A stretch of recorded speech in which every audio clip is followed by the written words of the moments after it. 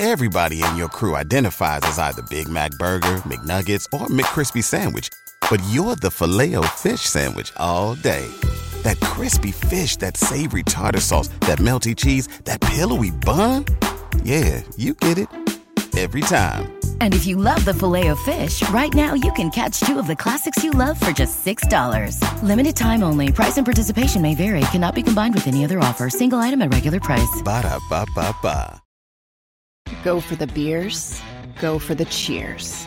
Go for the hit and the hits. Go for the scene. Go for the screens. Go for the gallery. Go for the win. Go to Ocean.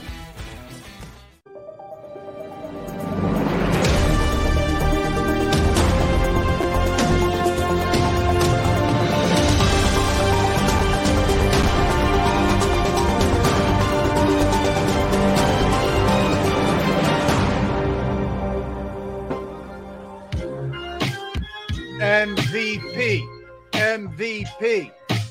Oh, thank you for saying that to me. Thank you. God. That tells me you love me. I want to thank Derrick Gunn. Yes, yeah, that was Really? bad Y'all, indeed. y'all can stop mocking MVP. Rat now. Right now. Yes. Welcome in. I truly deserve this. Bro, it's about damn time. Yes.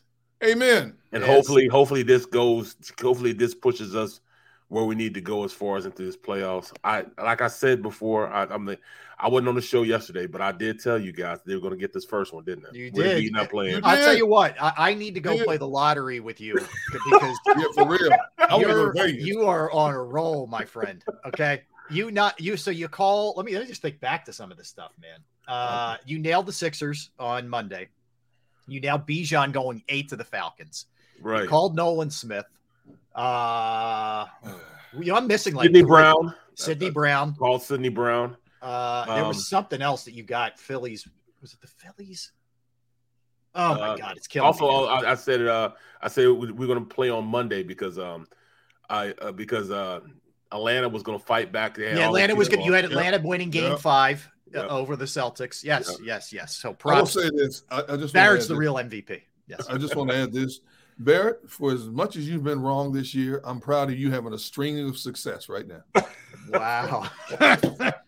That's what we call a backhanded compliment. Right.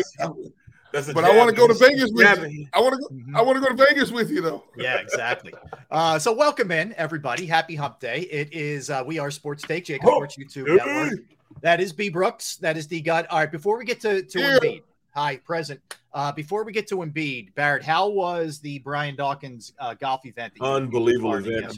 Give us a little flavor here. First off, man, of course, Tank was there. Hollis Thomas was there, and he did his, traditional ride around. He's the only guy I know that goes to golf events, never golfs, but rides around a golf court and still gets acknowledged as a golfer.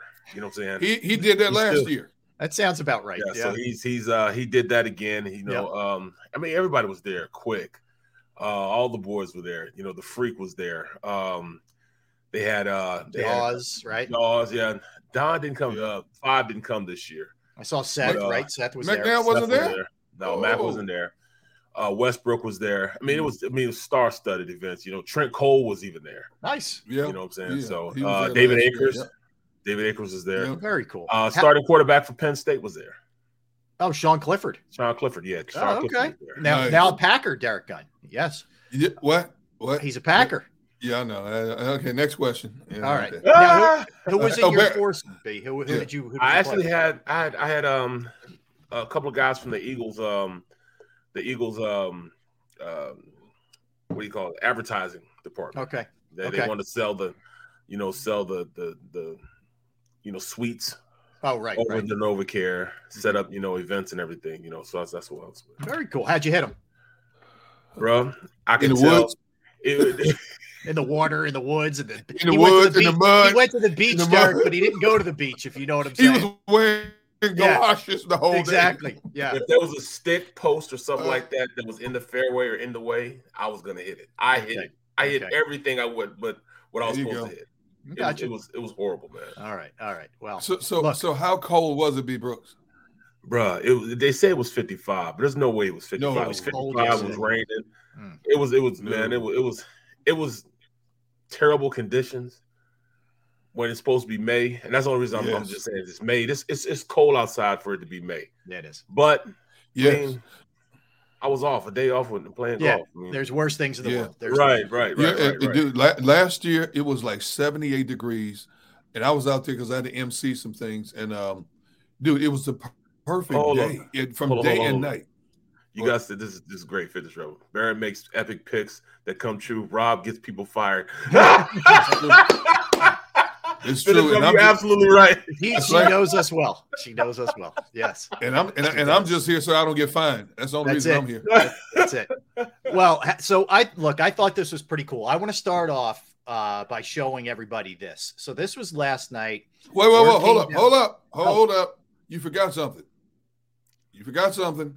We have a challenge extended to the followers. Don't forget about the challenge. Got the challenge first. All right, so here's the challenge. So after the Sixers won on Monday night, Barrett, we'll catch up on this one. So I started getting the how many for Rob to do a celebratory gritty. Getting. So what was the number, Gunner? What did we put it at yesterday? 300. Okay. So if we get 300 likes today, I will film a gritty part 2 tonight. We will go back to that well as if it wasn't bad. I may not make it through the show. It will reveal the video tomorrow. Okay, so if we get to 300, who's going to record the video? Probably Maddie against her will. She will do it. You're going to traumatize her again? I am. It's been a while. So that's what we'll do. If we get to 300 likes, I will unleash Gritty Part 2 tomorrow to you guys, the video. I promise. Okay, so Tone, you're keeping track of this thing. Tone's locked in right now. All right, he's got it. So if we get there, guys, I'm doing it. All right. Hopefully this time will be better. But not only that, Chris D, John Dickerson, Duckwin, who else are some of our regulars? You guys are Fitness Rebel. You guys are our Coach Marcus. You guys are our marketing department today. You have to constantly remind the chat, get this number up to 300. I'm putting it on you guys today. You guys extended the challenge. Rob accepted it. Therefore, it is on you guys to make this happen. So the names that I called out, you guys have to keep pushing the numbers. Plain and simple. Yes. Okay. All right. Let's drill it. Let's drill the like button. All right. So I'm in. All right. Now, this was cool. So this is before the game last night, the early game, which was the Knicks and the Heat. TNT show, and the MVP comes down. I just want you guys to see the emotions. Two things: the emotions from Joel Embiid, and watch how happy, legitimately happy, not fake happiness, his teammates are for him. So check this out. This is when the announcement came down from Charles Barkley that Joel Embiid was the MVP of the NBA. This is from last night. Check it out. The 2023 MVP from the Philadelphia 76ers.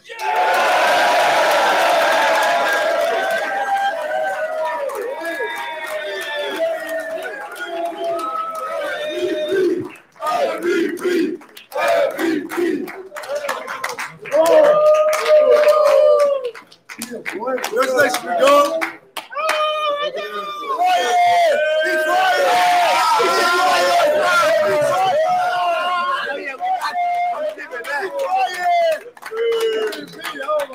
It's all about, man. That's real. Yeah. That is real. Okay. Now, here's the thing. Look at that. That's just great. Thank you, Tone. I appreciate it, man. He addressed the team, by the way, afterwards. But so a couple things. You know, I know some people, and I think these are absolute curmudgeon types, will say you shouldn't care that much about an individual award. And I say BS to that. Right. This guy's worked his life to get to that point, to be acknowledged as the best on the planet at what he does. And for him to be happy to the point where he's brought to tears, I think it's absolutely freaking awesome, man. That's epic, man. I couldn't agree with you more. In the NBA, man. Come on now. How many guys? I mean, I played 12 years in the NFL. There's no way I was getting close to even being an all-pro or Pro Bowl or anything like that. But he is the best basketball player in the NBA, man. MVP, man. Why wouldn't he be striving to be the best he can be? Why wouldn't he strive for those type of things? There's nothing wrong with going out there and wanting to be the best. You know what I'm saying? Yeah. So, I mean, they say what they want to say. Individual awards, so what? So what? You know what I'm saying? He worked his ass off to get that, bro. Amen. Gunner, I don't just seeing that. What is that? What are your thoughts? I don't care if you are a school teacher, a policeman, a fireman, a corporate executive in our industry as well. There are times when you like being recognized for your individual achievement. There's not selfish, there's not self-serving. It's that you feel that you finally are appreciated for what you've contributed. And I think that floodgate of emotions goes back to last year when he should have won it last year. I think that frustration has been pent up since last year when he didn't win it. It carried him through this season up until this moment, because when you look at the wide margin in the total voting, what did he have? 73 votes? 70. So if you look at first place, it's 73 for Joel. Joker got 15. Giannis got 12. He destroyed them. Like that's destruction. It's well deserved, man. Yes. Like you said, he probably should have been. It should have been MVP for the last 3 years. Yeah. I mean, I love Jokic. I don't disagree. Right, I love Jokic. You know what I'm saying, but as far as being multi-dimensional on both sides of the court, playing defense, offense, what they are to the team, I mean, you got to give it to Joel. You know what I'm saying? I mean, but Giannis the same way, though. Giannis can say the same thing. Everybody's great. Everybody's great in this discussion. Like, it's not a knock on anybody, but he deserved to be the MVP. Who stood above the rest this moment in time? This season, this 82-game season. You can argue all you want. Jokic is better. Giannis is better. There's fair arguments across the board. Whether it's like anything you do. You like green, I like blue, he likes red. It doesn't make a difference, and nobody's wrong. But in this moment in time, for this season, nobody performed better than Joel Embiid on both ends of the floor. And we're not even incorporating how much pain he played through to get to this point, to the finish line of the season. How many games he missed? Let's look at that. He comes over. If you see the video of him when he's like 15, he can't even dunk a basketball, even though he's like 6'10". Exactly. He never played the game. He played volleyball and soccer. They were his sports in growing up in Cameroon. And he had size, and he got invited to a basketball camp, Luke Baamute, and that sort of got the ball rolling. But even when he came over here he went to high school in Florida to play basketball. He had no idea what he was doing. This guy worked his tail off. Right. And then he gets drafted 3rd overall, but he had to sit out 2 years. In the process of that happening, tragically, his brother gets run over by a car in his homeland and dies. Think about how lonely you are to begin with, to be in a different country, and then that happens to your brother. He goes through all kinds of injuries. Just keeps working to get to this point. It's an unbelievable perseverance story more than anything else. No question. Bro, look at what his game and how his game has progressed since then. He used to be just a big man. Yeah. You know what I'm saying? Imagine what he went through to free throw shootings. That became his ultimate weapon, man. His ability to shoot free throws really put him and set him apart from most big men. Mm-hmm. His free throws gave him an extra 15 points a night. Shoots 86% as a 7'2" guy. Come on, like guards would die to have that percentage. Right. He shoots technicals. Exactly. So you're talking about a guy that he honed his game that much, and he had a problem with his feet, man. So he couldn't play. So what does he do? He just engulfs himself into shooting, shooting from everywhere, threes, in the paint. Euro step. He developed his Euro step, man. All that stuff he worked on and got better. I mean, if Ben Simmons had just 1/4, a quarter of the drive that Embiid would have, we'd be talking about, a great player. But he just didn't have any of that. Embiid has it all. You know what I'm saying? He's constantly manipulating his game to be the best player he can be, bro. Yeah, no question. And look, there's I'm happy for him because it does mean something, and that's okay. Right. That's okay. Here's what really stood out to me is the genuine joy from the teammates. Like these dudes were over the moon for him. And he spoke a little bit earlier today. One of the cool things that he said that James Harden will never admit this to me, but I know one of his missions this year was to get me the MVP. He catered his game to be able to feed me and get me the MVP. Wow. And that's pretty cool, man. And yeah, Embiid gave him a Rolex as a thank you. Wow.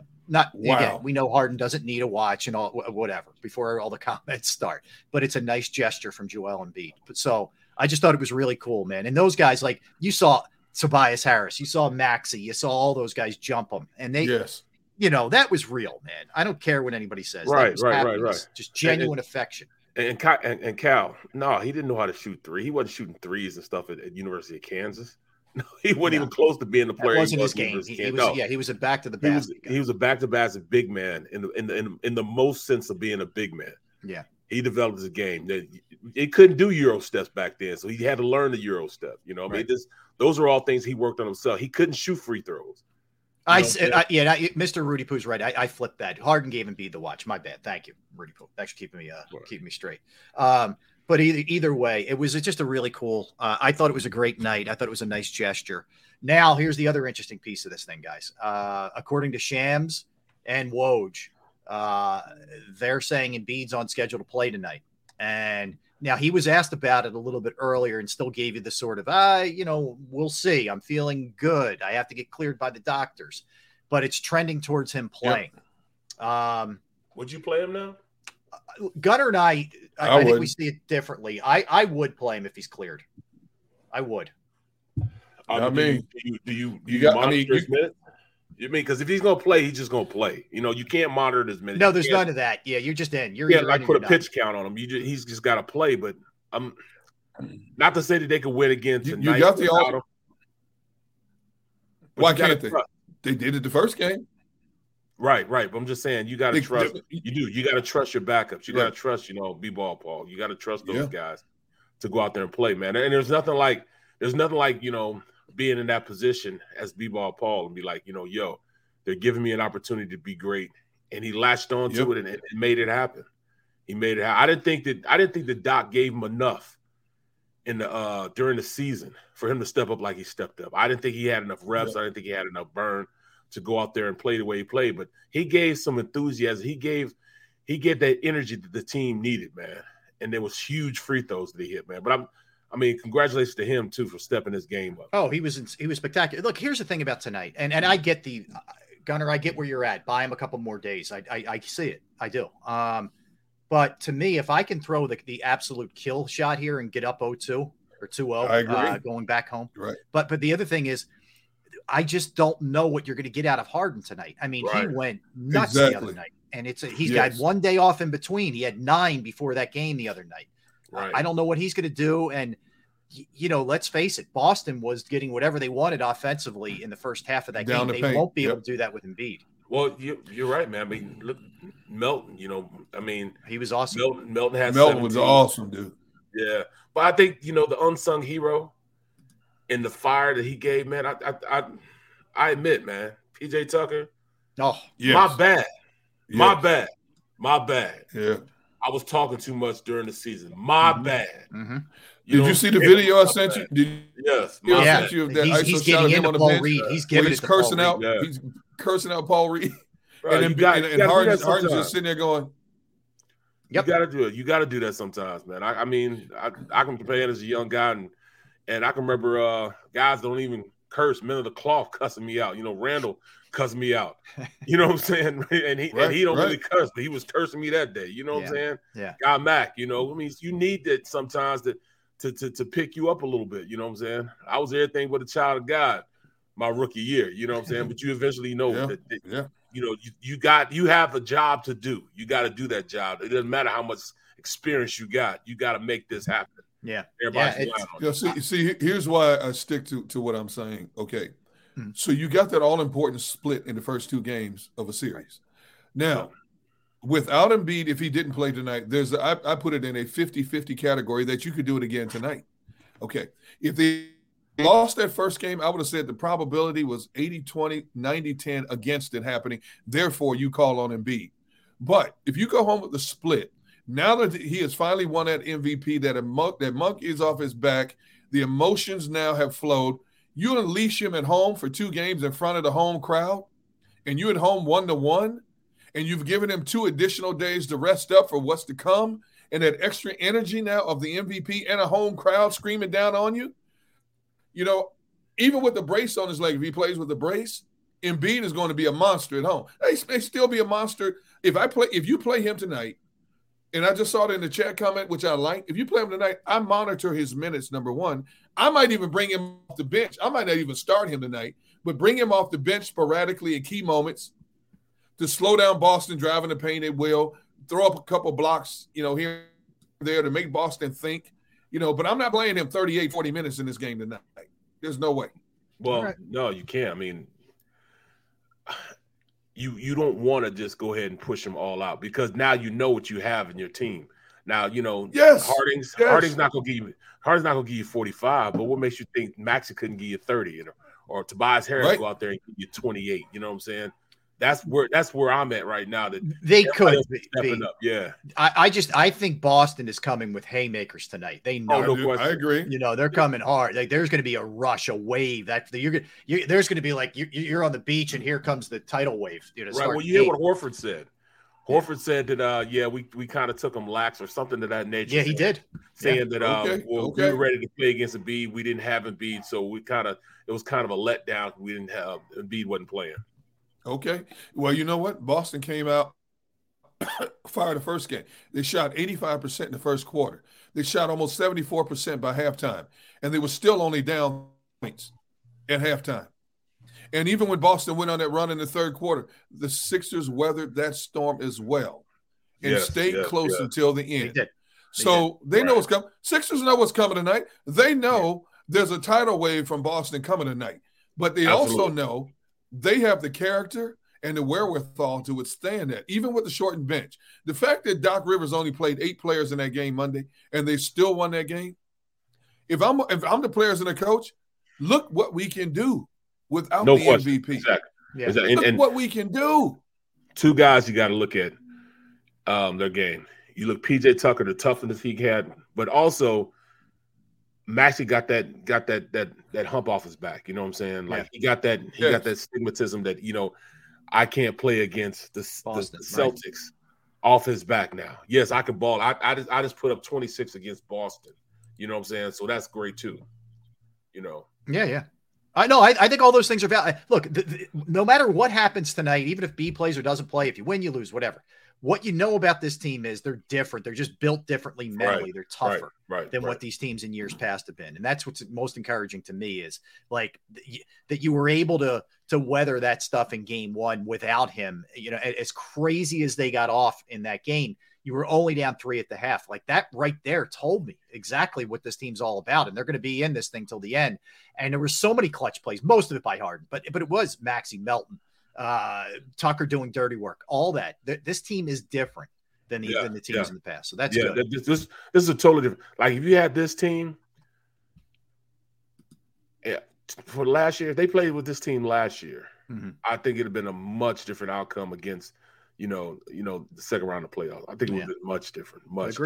Agreed. All right, so we have all of that. And here's what we have today. I haven't even gotten into what we have today. So we're going to have EJ Smith is going to join us, who covers the Eagles for the Philadelphia Inquirer, and then Keith Pompey, who covers the Sixers for the Inquirer as well. They're going to be at 2 and 2:30, respectively. The other thing, big news last night was Bryce Harper returned, guys. Yes. It was tough. He went 0 for 4 with 3 strikeouts, and they got smoked.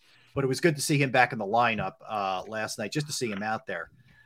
He was, discouraged with one of his at-bats. He said timing's going to come. He was facing one of the better lefties in the game in Urias. That guy's a stud. But Philly's got to get their act together and can't be getting beaten down like this, where Cody Clemens is pitching to close out the game. They lost 13. Oh, my God, dude. I don't want to see Cody Clemens pitch in another game this season. It's two games back-to-back. That's 2 games back-to-back he's done. They've had 4 or 5 games with a position player pitching already this year. That's unacceptable. Yeah. No question. I don't care about the injuries you have in your arms. You built this pitching staff, starting pitching staff, rotation, depth quality to handle these moments. There's no reason a position player should be pitching back-to-back games. I don't care if you were outscored 26-5 in 2 games and they're hitting everything you throw up there like a softball game. There's no excuse for that. That was embarrassing last night. What happened? He's throwing 45 miles an hour. And the Dodgers are tapping singles left, right, center. It was like a Congo line to the plate. I don't want to see that anymore. There's no excuse for that. What was that Bugs Bunny? It was like Bugs Bunny, that Bugs Bunny baseball game. Yeah. You're playing. Yeah. Man, but 26 points. Yeah. 26 points in 2 games is ridiculous. Yeah, man. It's not acceptable. Not acceptable. You know, so there's that. And like I said, we're going to dig into the Eagles when we come back here. But a lot to get into. So we're going to look Hold up, bro. Right now, we're 77 likes. Let me say it again. Mr. Taz, Mr. Rudy Poo, John Dickerson, Chris D, Fitness Rebel, Adams Exploits, Cal Bundy, all of you. You want to see Rob do the gritty again? I do, because I need a good laugh, first of all. But if you want to see him, hey, you guys are head of the Sports Take marketing department today, all of you. Better get your people on board. If you want to see Rob do the gritty, 77 likes ain't enough. Now, it's only the first segment, first 30 minutes of the show. Yep. We still have 2.5 hours to go in this show. I expect it to be close to 200 by 1:30. I'm just throwing it out there. All right. 300's our number. Yep. 300. Rob, it's just not fair, Rob. It's just not fair, man. Why is everybody picking on you? What's not fair? Now. Well, now the question is, he's agreeing to do it. It very well is going to be worse than the first one, which is hard to do. But if I know me and my inability to dance, it's going to be worse. Yeah. Wow. And I'm doing this sober, know how to do the gritty? Yeah. Does your daughter know how to do the gritty? She knows how to do the gritty. Yeah. Does your son know how to do the gritty? Of course. I don't know. Generation, that's what they do, man. Yeah, he might be able to. Yeah, I've never asked him if he. Bro, your son is smooth, man. You can tell you're an athlete too, man. He's smooth, man. He's smooth. I am the least smooth. Yeah. You need to take an hour's worth of lessons from your daughter before that camera goes on. I'm serious. Just an hour. Take an hour. And even if she laughs at you, chastise you the way we chastise our kids when they're little, take the abuse, take the criticism, Rob, so that you can stay and tall in the saddle when you put it on film, and I can stand up and applaud you for Rob. Yeah, Rob, that's 100% improvement compared to the last time we saw it, because if it's anything close to what we saw last time, I'm telling you right now, I'm going to have to take a segment off the show. Man, Captain Tony started trouble, man. Captain Tony wants us all to do the gritty. He's starting trouble, man. See, that's when he jabs, and then he'll go to work. He'll go to work and be gone for the next 2 hours. Then he'll come in and jab us again, and then get out of there again, man. Yes. All right. We'll see if we can get it. You know what? Rebel. I like this also. What's that? Wait. I like this. Where was it? I saw this. They said it should have a chat challenge gritty. Like, we should have a chat video. Ooh. I don't know how we would compile that, who you would send it to, but we should have people who are regular in our chat groups send a video to Tone. John Dickerson, you're on that. Tone will edit it. I like this. Get an email. I like this even better. Hey, all you people in the chat. Big Steels, you got to do it too. Big Seals. I want to see the Big Seals gritty. That's what I want to see. Hold on, say. I want to see that. Okay. Let's go to thong. I'll give you no shot. There's no shot of the thong. I believe me, I could use the 300, but we will not do that to people.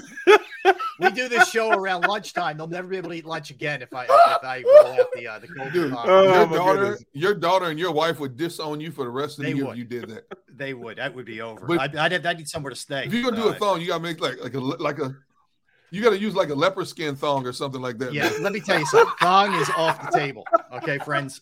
I will do the gritty, but don't push it with the thong, or else bye. Hey, Barrett, can you imagine seeing Rob's pasty white body? I'm trying not to, man. No, nobody needs to see that. Okay, there's certain things that are better. You know, they say there's certain things that are better left unsaid.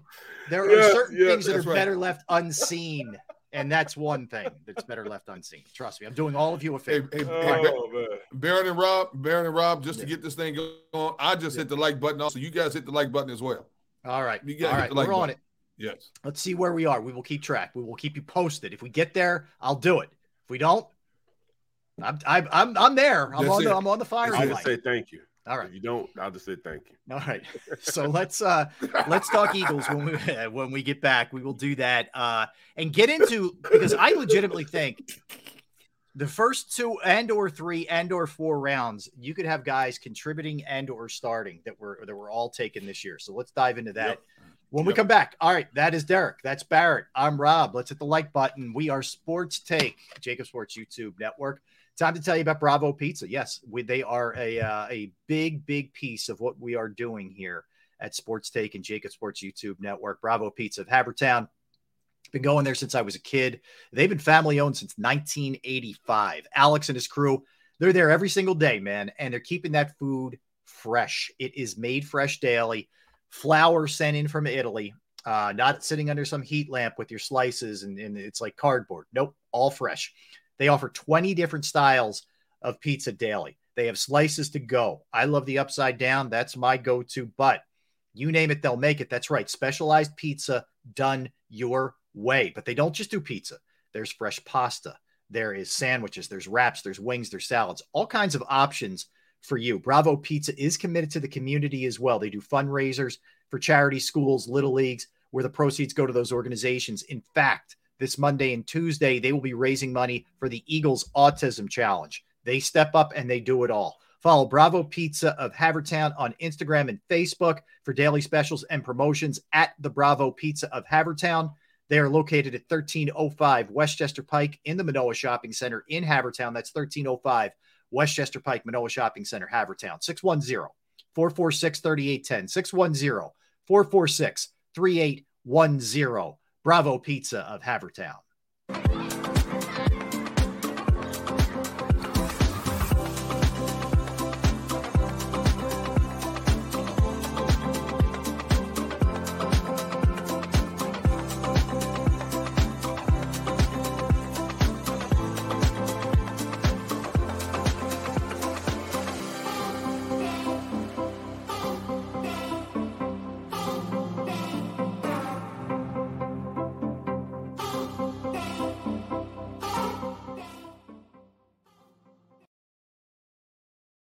Heading down the shore, have a ball once more.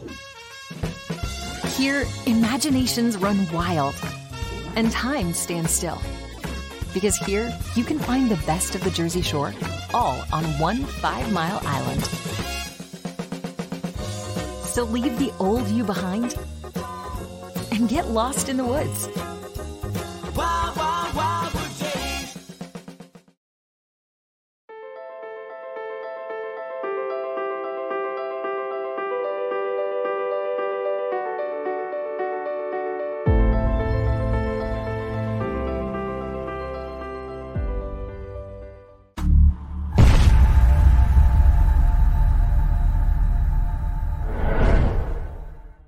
Score and save in southeastern PA and Delaware with Colony Pools this football season, and let the experts close your pool with a custom Merlin safety cover in green for the birds. And if you join our Winter Watch team, we'll give you another 20% off, and Colony Pools will handle it all. Keep your tiles on your pool, not in your pool. Fly with Colony right now, birds fans. Visit flywithcolony.com. Hi everybody, my name's Jason Lombardi. I'm an inspector at DryTech. At DryTech we offer 3 major services, the first one being basement waterproofing. The second service we offer is foundation and structural repairs. And then the third service that we offer is mold remediation. If you feel you are having a waterproofing issue, give DryTech a call or check us out online.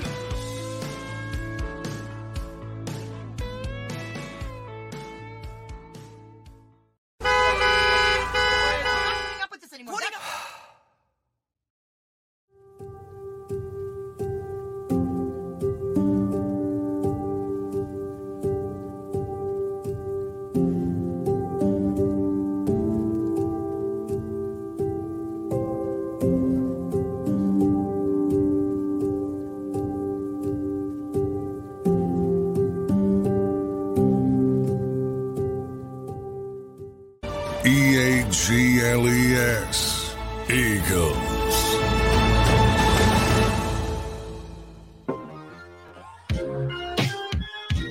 We're back. That is Derrick, soon to be Barrett in that chair that you're seeing right there. I'm Rob. We're hanging out with you on this Wednesday. So I understand we're, according to Gigi, we're at about 125 likes. So let's see what we can do, friends. Let's go. Let's get that bad boy up. Let's get that bad boy up. All right. So a couple things, guys. Let's take a look at the draft from the Eagles, because, last year was an interesting situation where you didn't necessarily have to get contributions directly, and you didn't really, from your first 3 picks, really any of your draft picks didn't give you monster contributions. You got special teams from the Kobe Dean, a little bit here and there from others, but it was really more Reed Blankenship than anybody else who was undrafted. That won't be the case this year. Jalen Carter, Nolan Smith, Tyler Steen, Sidney Brown, Kaylee Ringo. Let's just deal with those guys right now. Mm-hmm. You could really make a case that, if not starting, every single one of those guys will contribute. Barrett, I'll start with you on this one. I think Carter, if he stays healthy, when all is said and done at the end of the season, has more snaps than any other defensive tackle. Agree or disagree? I agree, because he's not a situational football player. He'll be out there in all situations. He just won't be in pass plays like they probably will do Nolan, I'm sorry, not Nelson. Nolan will probably play situational football, like on 3rd and long, 2nd and long, where they need pass rush.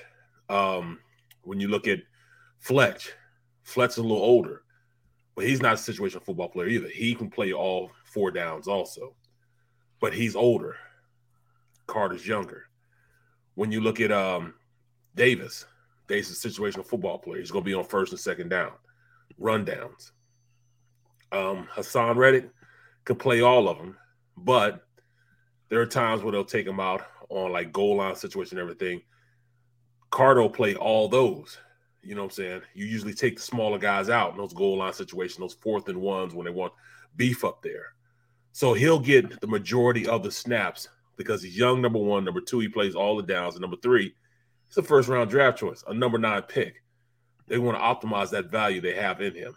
So he will play more snaps than just about anybody on the team, on that defensive line. Right. And Derrick, I think there's, I don't want to gloss over what Barrett just laid out. So if you want to jump in on that, but I think there's a really distinct chance that Sidney Brown is one of your starting safeties too. Where do you go? I agree 100%. You know what? Illinois is never really known for having outstanding football teams, but they do turn out some great individual talent. And I think Brown has the capability of pushing Reed Blankenship to the point where he could win that job coming out of training camp. I love his physicality. I love everything about him. He comes up, he makes hits. You can play him down in a box. You can move him around. The real fascination with me with all of these pieces is, what is Matt Patricia? We can say what we want to say about Matt Patricia as a head coach, but he is highly respected as a coordinator, moving chess pieces around and developing young players. And I think he's a great addition to this coaching staff to go along with whatever Sean decides to do. I think Sidney Brown has all the attributes to push. And that's not a knock against Blankenship, because I thought Blankenship, although he went through the growing pains, he has some good moments, he has some not so good moments. He has the capability of being a starter in the National Football League. But I think if this young man, Brown, if he plays up to capability, he could be one of your starting safeties coming out of training camp. Mm-hmm. I'm going to tell you this. I played with some Hall of Fame safeties. I played with, 2 of the best safeties in the game. 2 Hall of Famers. I played with Brian Dawkins. I played with Troy Polamalu. I'm not saying that he has the physical attributes of a Brian Dawkins or a Troy Polamalu, but I do see the same type of ferociousness the way this kid plays. He wants to be great. He has the mindset that they have as far as being the best player he can be and optimizing, every thread of athleticism he has in his body. He's going to play that type of game. So when I look at him, I see a guy that just will not be denied. He's going to be great. He's not going to be denied a spot on the 53-man roster. Mm-hmm. He will not be on this team and not be a part of the game plan going forward. Mm-hmm. He'll probably start off on like big nickel situation, big nickel being They take a linebacker out. They have 2 linebackers, and then you have 3 safeties in the game because he has the versatility to go out there and line up man-to-man against receivers.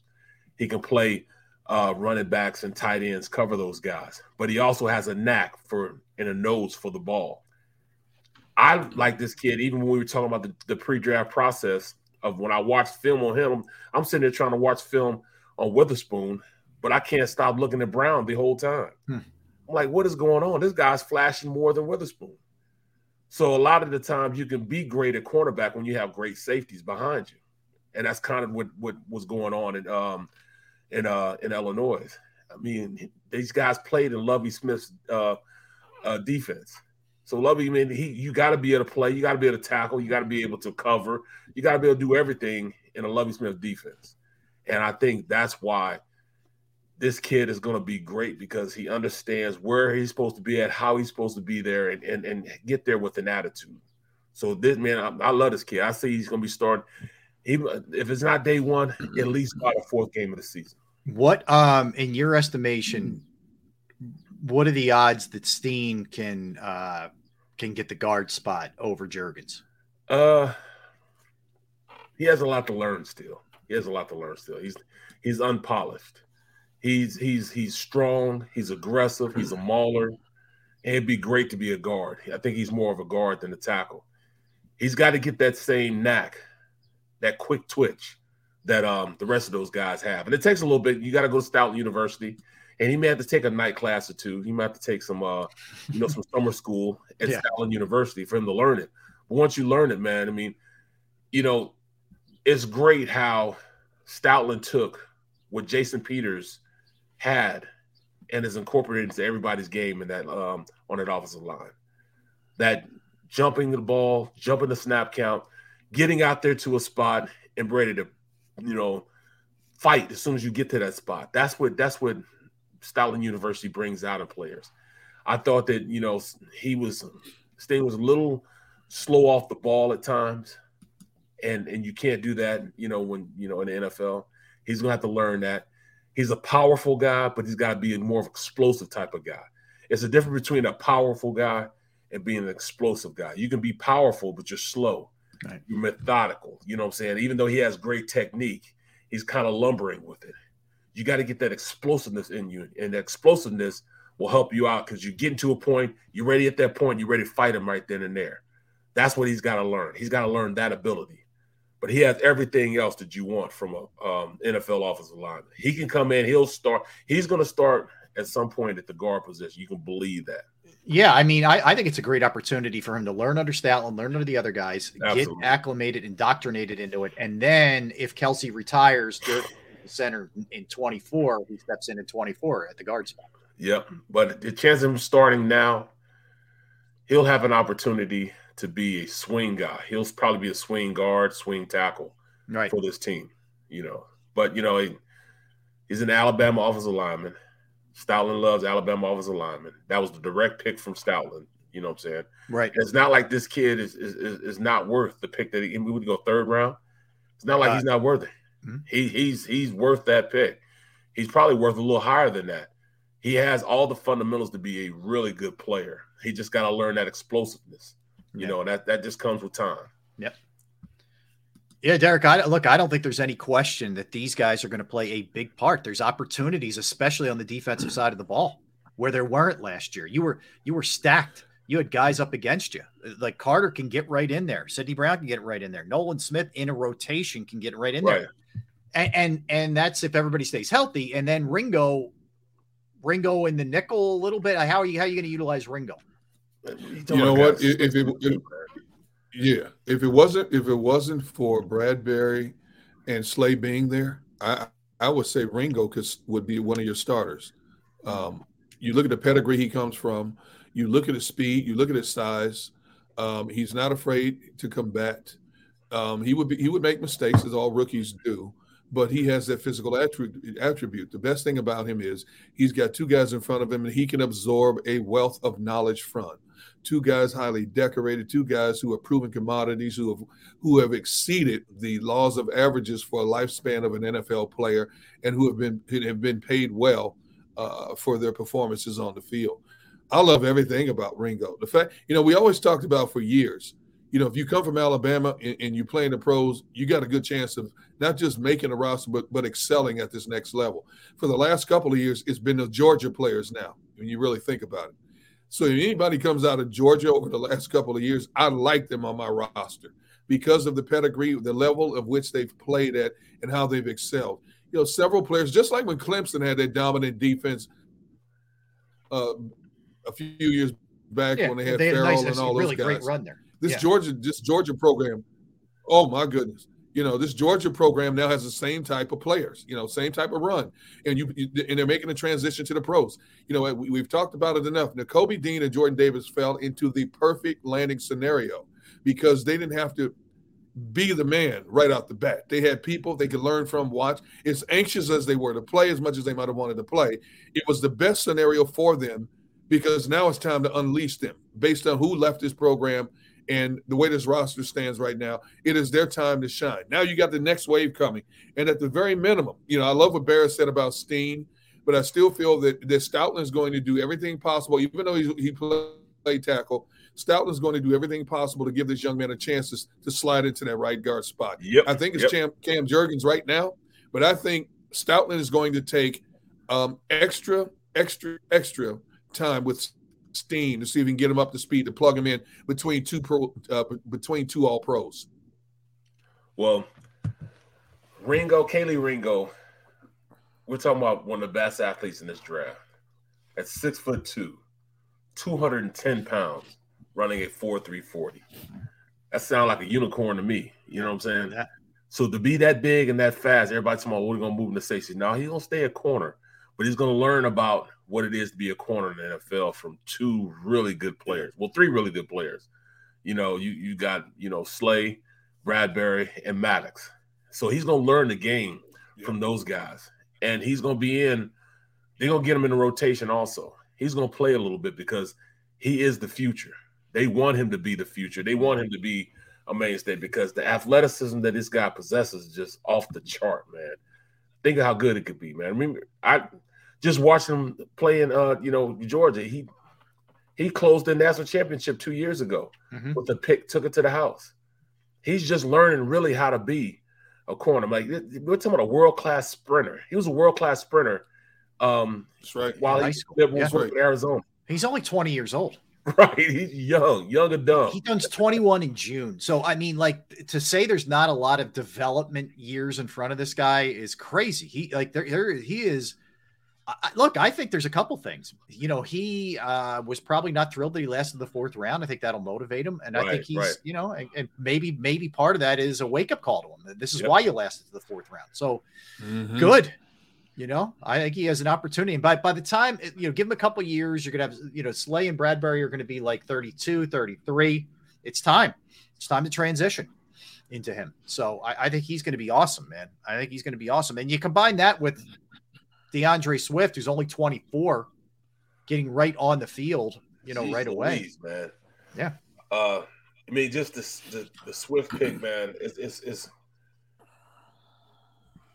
going to be. This is the perfect system for him. Now, he's not a 1,000-yard back. I'm sorry, everybody. Everybody wants him to be, he's not a 1,000-yard back. He's not going to be like Miles Sanders. He is not a 1,000-yard back, but he is a rotational piece that they have with this running back by committee, and it's going to be perfect for him in this system. Imagine him and Kenneth Gainwell in the backfield at the same time. As a defense, when you have 21 personnel, that's 2 running backs and 1 tight end. What do you usually put in? You put in your base defense. That means 3 linebackers in the game. It's like a heavier formation. But that's a matchup nightmare for defenses because if you bring in 3 linebackers, that means one of those linebackers, if one of those running backs leaves from out of the backfield and goes lines with the slot, you've got a linebacker lined up over a guy that can run routes like a wide receiver. Right. He's faster than linebackers. But then if they're playing nickel, well, they just have 2 linebackers in and they bring a safety in or a cornerback in, he goes out there and lines up over the running back or who it is, whether it's Swift or whether it's Gainwell, then he's too little. He's not big enough to handle the type of pressure of trying to reroute a guy that big and that's strong, and it's still fast. So it's like a matchup nightmare that you're going through as a defensive coordinator. What defense do I put out there? What do I trust? And if you have a nickel defense out there and you got both of them in the backfield, use one as a lead back, and then use the other one as the guy running the rock. You can run the ball on anybody then. So it's just imagine if they put Penny. Yeah, imagine if they put Penny and Swift in the backfield at the same time. Who's the linebacker keying on in this case? You know, are you worried about? Are you more worried about Penny hitting you between the tackles, or you floating Swift out in the flats and dump a pass off to him in the flat? And as we know, when he gets an open space, Swift is a nightmare in open space. Yeah. Imagine, so what do you key on there? Yeah. What are you keying on, dude? The wealth of talent they have now in that backfield. We never saw this coming. You know, key is you got two backs that have had a history of injuries. But if you can keep them upright and breathing, along with Gainwell and even Boston, you know, what do you key on from a linebacking situation? Forget about the down linemen. What are the linebackers keying on? Yeah. I mean, just think of how deadly that RPO is with Jalen potentially keeping it himself in the run game. So what that's going to open up for the passing game. I mean, Rob, you have to keep 8 men in the box. You have to keep 8 men in the box. Which means you're going to get singled up AJ or Devontae or Goddard. Come on, man. It's just not fair, man. It's not fair because you have to keep 8 men in the box because they'll bludgeon you to death with the running game. They'll just pound you to death with the running game. Bam, bam. They just run it up your mouth, just and making you like it. And then when you know, all right, we're tired of running the ball. Now we're just gonna pass it. Now we got AJ and Devontae out there just one-on-one. Yeah. Oh, that's some bad football there, bro. Yeah. The offense, man, I'll tell you. Other than maybe Kansas City because Mahomes is at the helm, what offense? I mean, Buffalo's go. I'm trying to think about offenses here. So, in terms of teams that are going to be able to score the ball, Buffalo, Kansas City. You know, since he's going to put up some points because of Burrow, maybe the Jets, maybe the Jets, maybe the Jets. Good point. What they have now. Yep. Let's see. Detroit can score. Detroit's got some weapons. Detroit can score. I'll tell you, it's going to be a really good defense. I mean, a really good offense now is the Saints. With Derrick Carr now to be able to throw. Remember Juwan Johnson? You got Taysom Hill at the Olave. At the tight ends. You got Olave. You got Mike. I guess Michael Thomas is coming back. Yeah, if he comes back, yeah. And Shaheed, you know how Shaheed plays, man. He's a threat. He can be a threat. You know, I just think that and then Alvin Kamara, Jamal Williams just went down there also. So Jamal Williams will take his place until Alvin Kamara. Yeah, whatever's going on with Kamara. Yeah, right. I would. I look out of that group though. I'd probably take the Eagles as number 2 behind Kansas City. Well, as far as scoring offense, yeah, I agree 100%. I'm looking at scoring offense. Yeah. Let's see. I'm looking at a couple of other offense. We don't know what the offense is going to look like with Sean Payton at the helm now. So you look at the talent they have there. Yeah, right. That could be a much difference compared to what they were under Nathaniel Hackett. Let's see who else has potential here. Well, if the 49ers got their quarterback situation resolved, 49ers can score. They're a more grinded out type team, but they can score. You know what? As funny as it sounds, Seattle. They put up a lot of points. Also. Yeah, I mean, last year it was Kansas City 29. I'm talking about regular season 29.2, Buffalo 28.4, Eagles 28.1. And Dallas is going to score too. You know who's going to score some points, man? A lot of points. Yeah, Dallas is going to score. I think Pittsburgh is going to finally open things up for Kenny Pickett. Because I mean they went out and got Allen Robinson this year. They already have George Pickens. Yeah. We already know Deontay Johnson. Everybody's forgetting about him, but he's probably a top 10 receiver in this league. He is a threat, man. And then tight end position they got Freiermuth.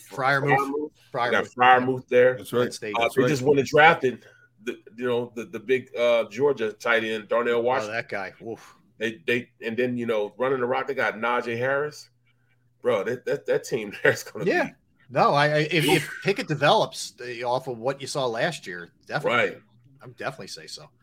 Well, look, one of the areas the Eagles do need to get better at, guys, is against the run.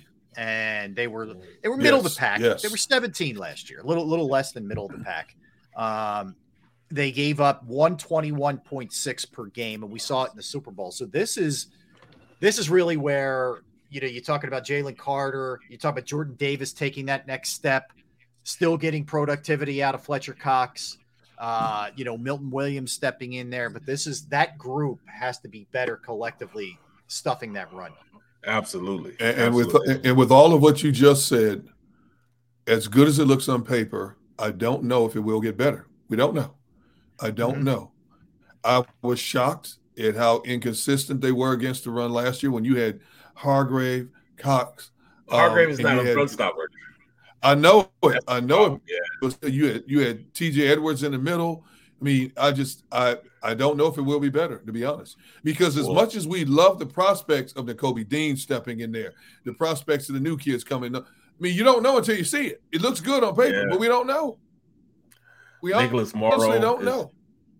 Nicholas Morrow is a small linebacker. Nakobe Dean, we know he's a small linebacker. Yes, he's 6'2", 215. Yeah. We just don't know. Yeah. Two small linebackers, but then you look at. I think the running the rock on will be a lot better because you do have Jordan Davis. He'll be in the mix. They're probably running a little more 50 front. 50 front meaning you cover the center and both guards up with defensive linemen. So I'll put Jordan Davis over the center, and then put Fletcher Cox and Jalen Carter over the two guards, and then on the outside you have Nolan Smith on one side and Hassan Reddick on the other side. I think that'll be a pretty good run defense because you'll keep your linebackers covered up.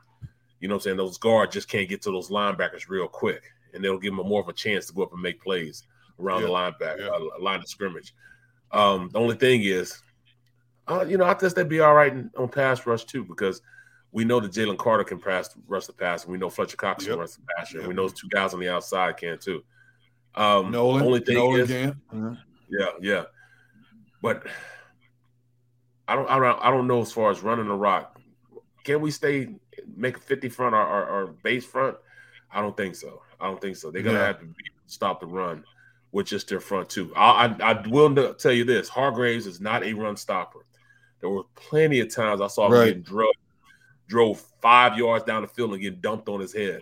You know what I'm saying? But then pass rushing situations, he was great at it, but he just couldn't stop the run. He couldn't get off blocks in the run game, which hurt us in the run. Mm-hmm.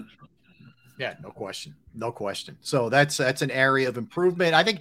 Look, when you're talking about Jalen, he had such a great year. But if there's something you'd like to see him just get better at, progress at, would it be a little more hang in the pocket rather than take off as quickly, or what would it be for you for Jalen?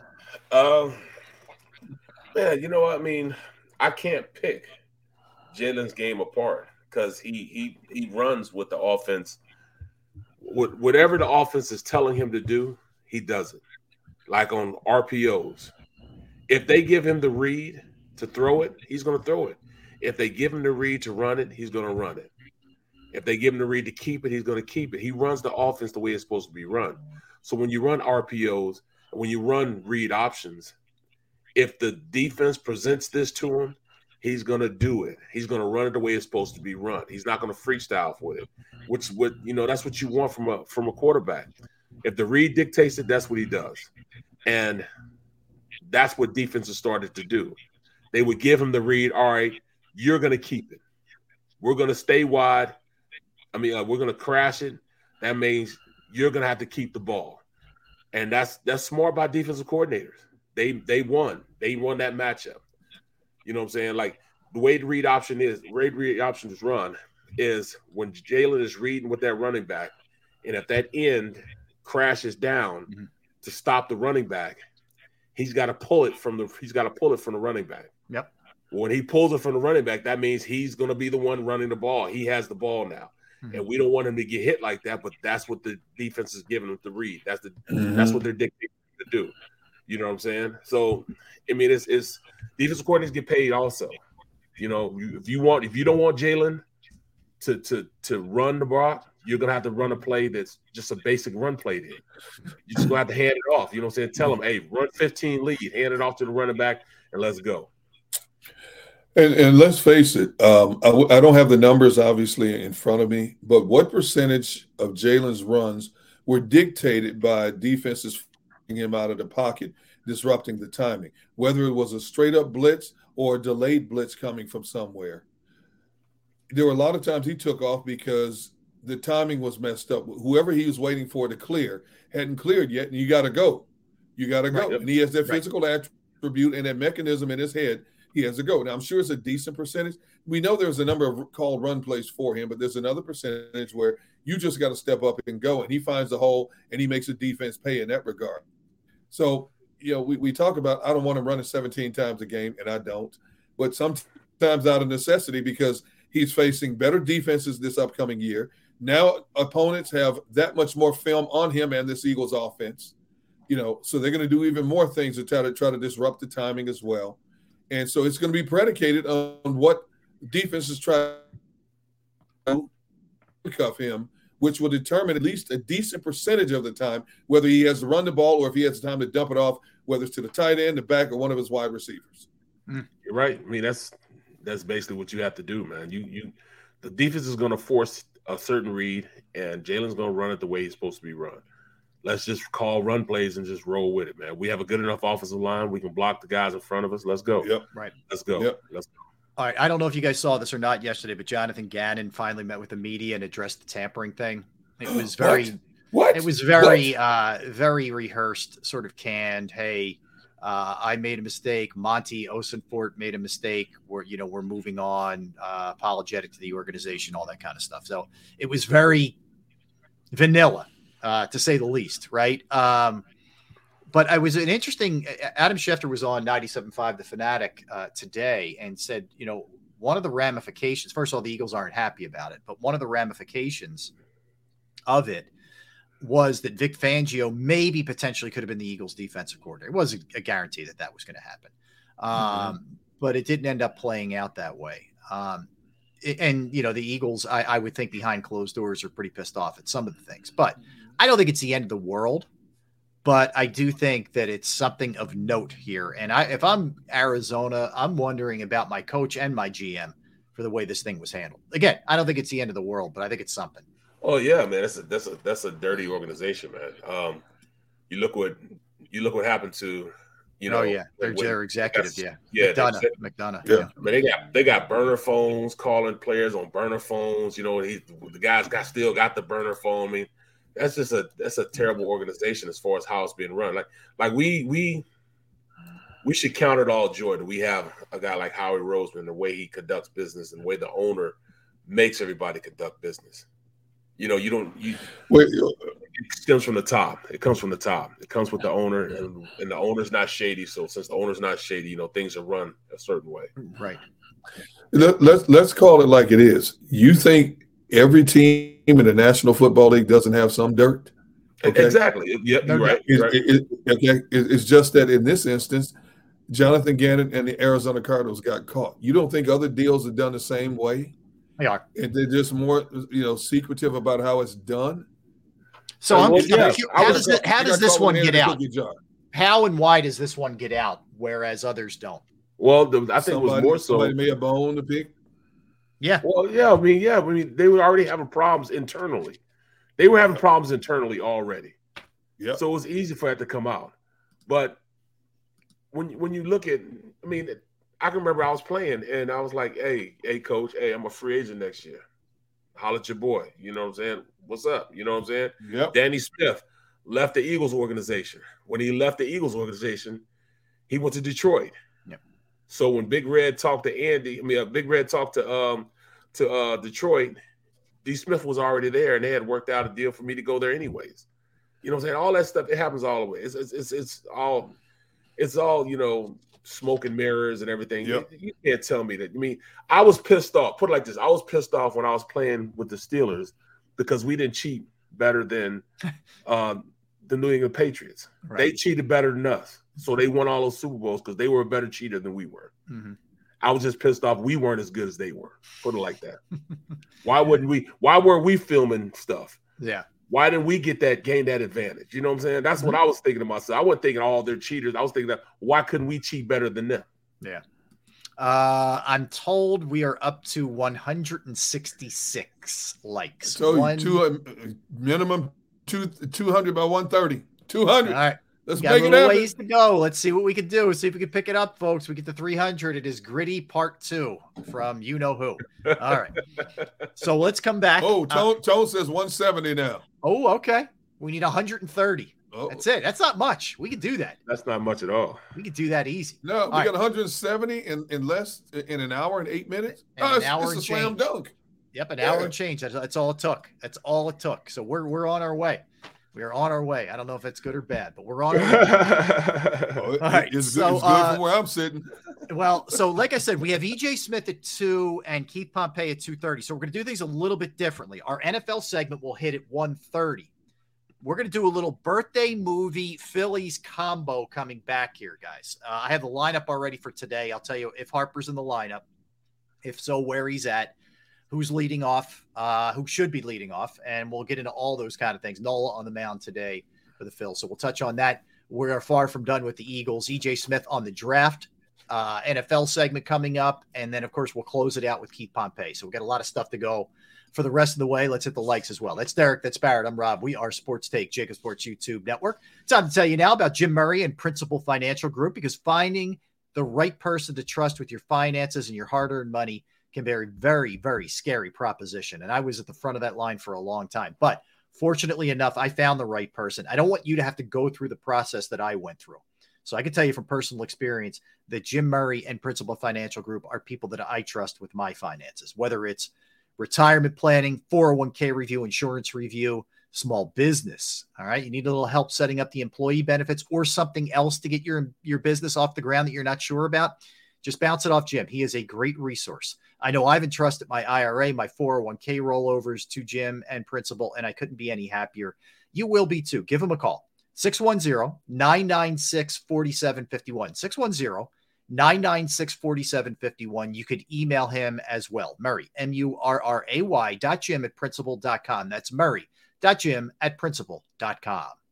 Do you stream on a Roku, Fire Stick, Google TV, or Apple TV? Now you can watch 6ABC 24/7 with the 6ABC Philadelphia streaming app. And the big story on Action News? Search 6ABC Philadelphia and start streaming today. Go to get your game on. Go for the beers. Go for the cheers. Go for the hit and the hits. Go for the stakes and the stakes. Go to get your parlay on. Go to get your party on. Go for the scene. Go for the screens. Go for the gallery. Go for the win. Go to Ocean. Visit theoceanac.com to plan your visit. The greatest fans on earth. It's a bold statement, but would you expect anything less from Philadelphia? 58 years of heartache creates a toughness, a grit, a resolve not found in most. Sure, our prayers were answered, but now that we've had a taste, we're looking for more. Pondley Hockey, official partner of the Philadelphia Eagles.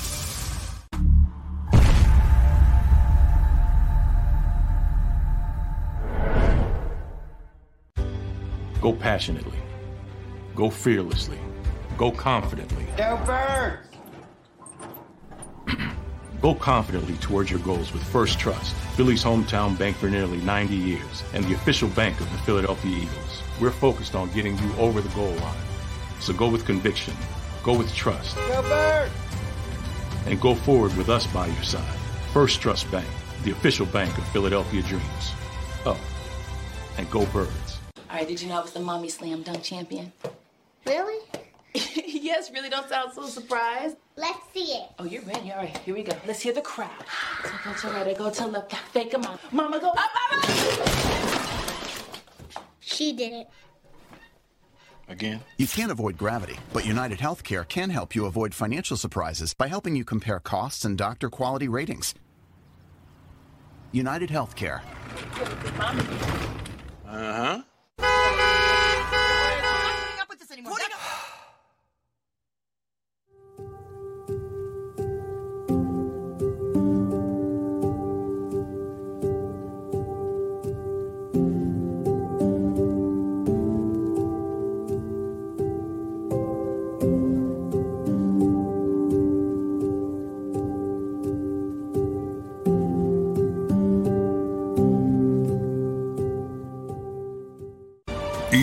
E-A-G-L-E-S. Eagles.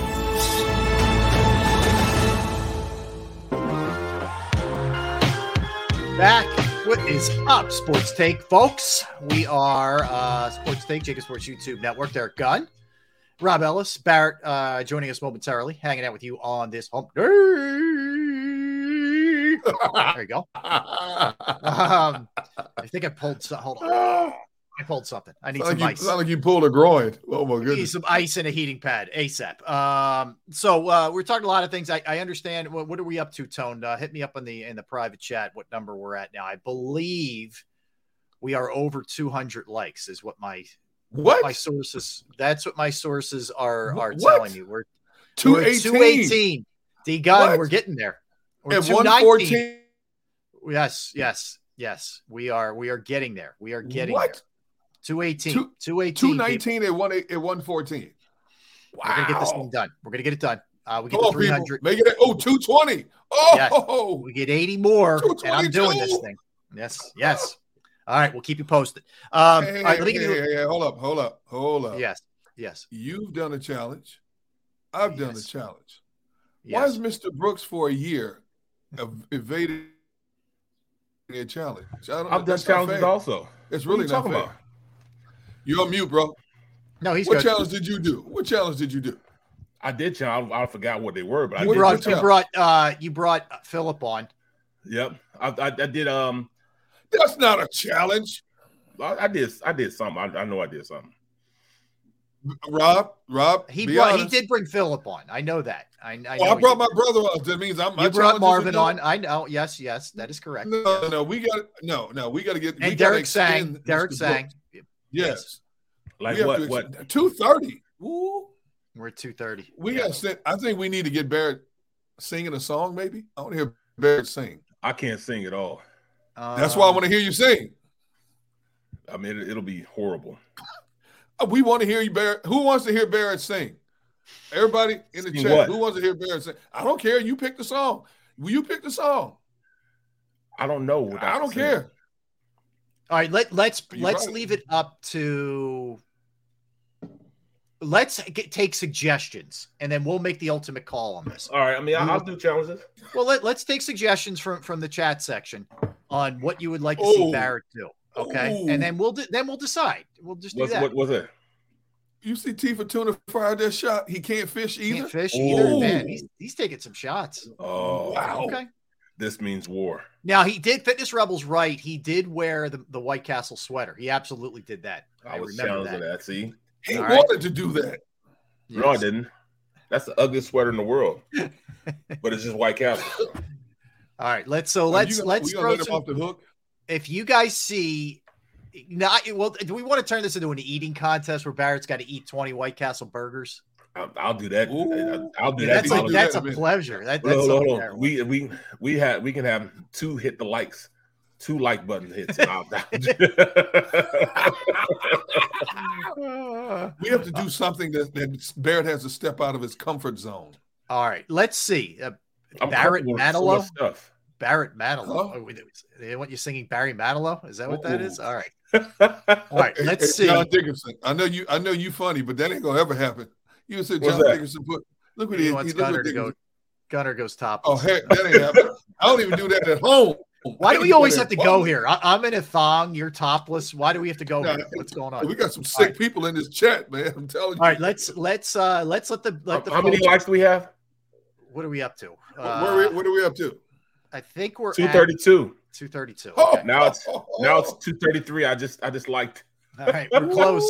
We're inching closer. All right, so we'll throw suggestions out there, and we'll come to a conclusion maybe on Barrett. All right, so let me give you the lineup for today. Phillies playing the Dodgers 4:10 start. Schwarber leads off again. I don't like this. I want Stott leading off, but Schwarber leads off. Turner's hitting second. Harper's hitting third. Castellanos in the cleanup spot.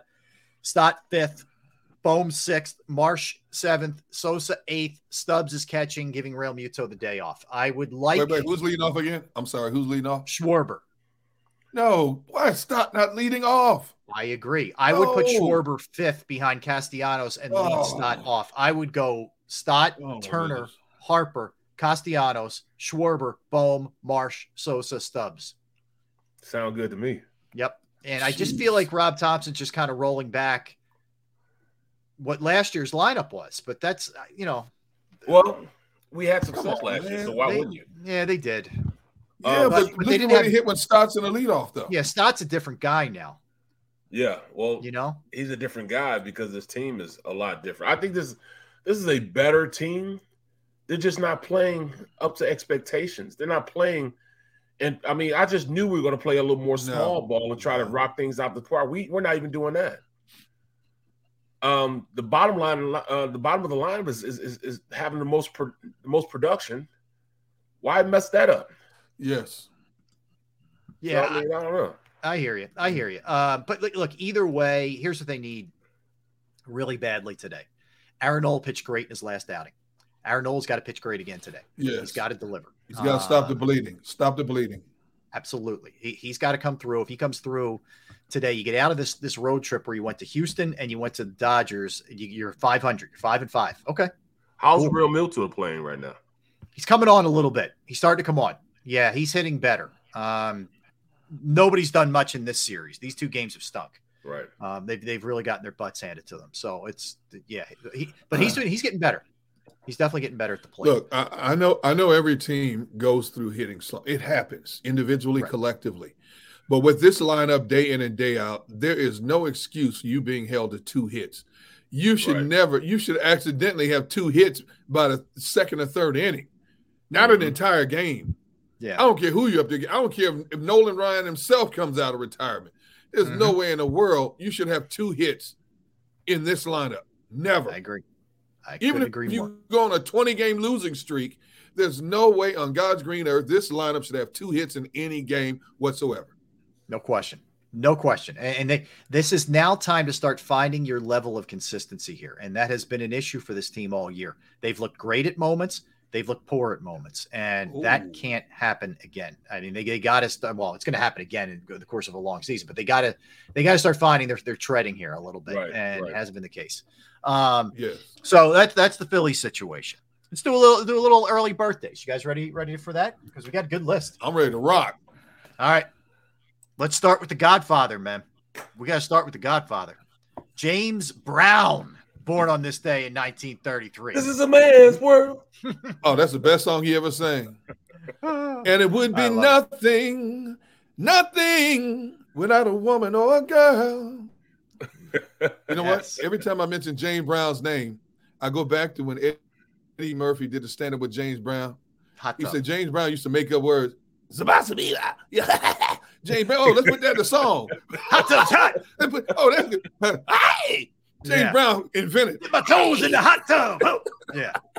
When Eddie Murphy did James Brown in the hot tub, go make me wet.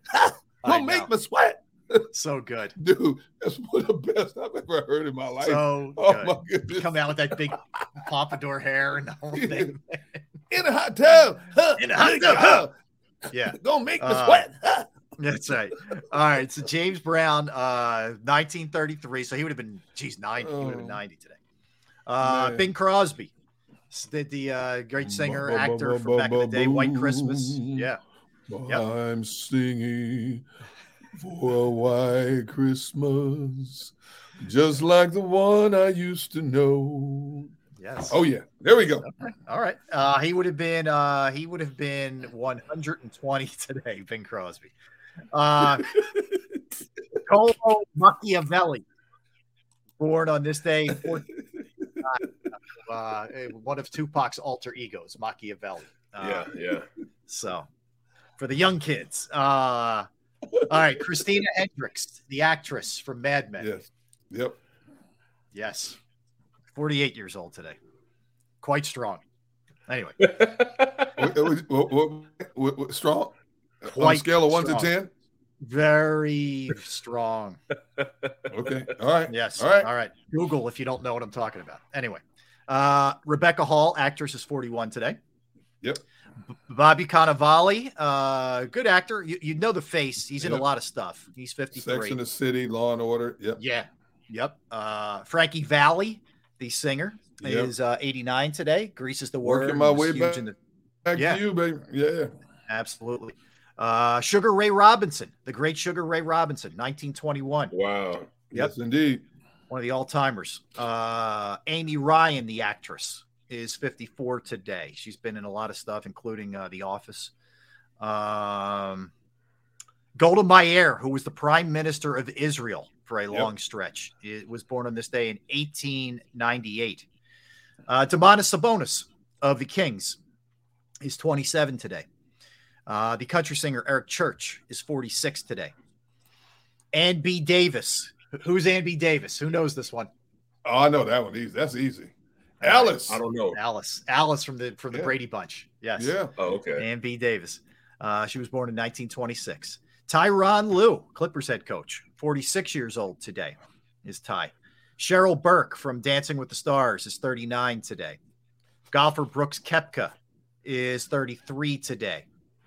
Damon Dash, the great producer, 52. Yep. Damon Dash. Yep. You know, he co-founded Rockefeller Records with Jay-Z. Yep. Oh boy, my man is swimming in paper. And Rockaware. He sold all of it. So can you imagine how much he made off of that? He also co-founded Rockaware with him as well. Woo! Yeah, my man's doing all right. Jeff Hornacek, former Sixer, former Jazz, former a lot of teams. What about Hornacek? Yeah, Jeff Hornacek. Yeah, that's right. Hey, John Dickerson, a question for you, Rob. Yeah, the answer is no.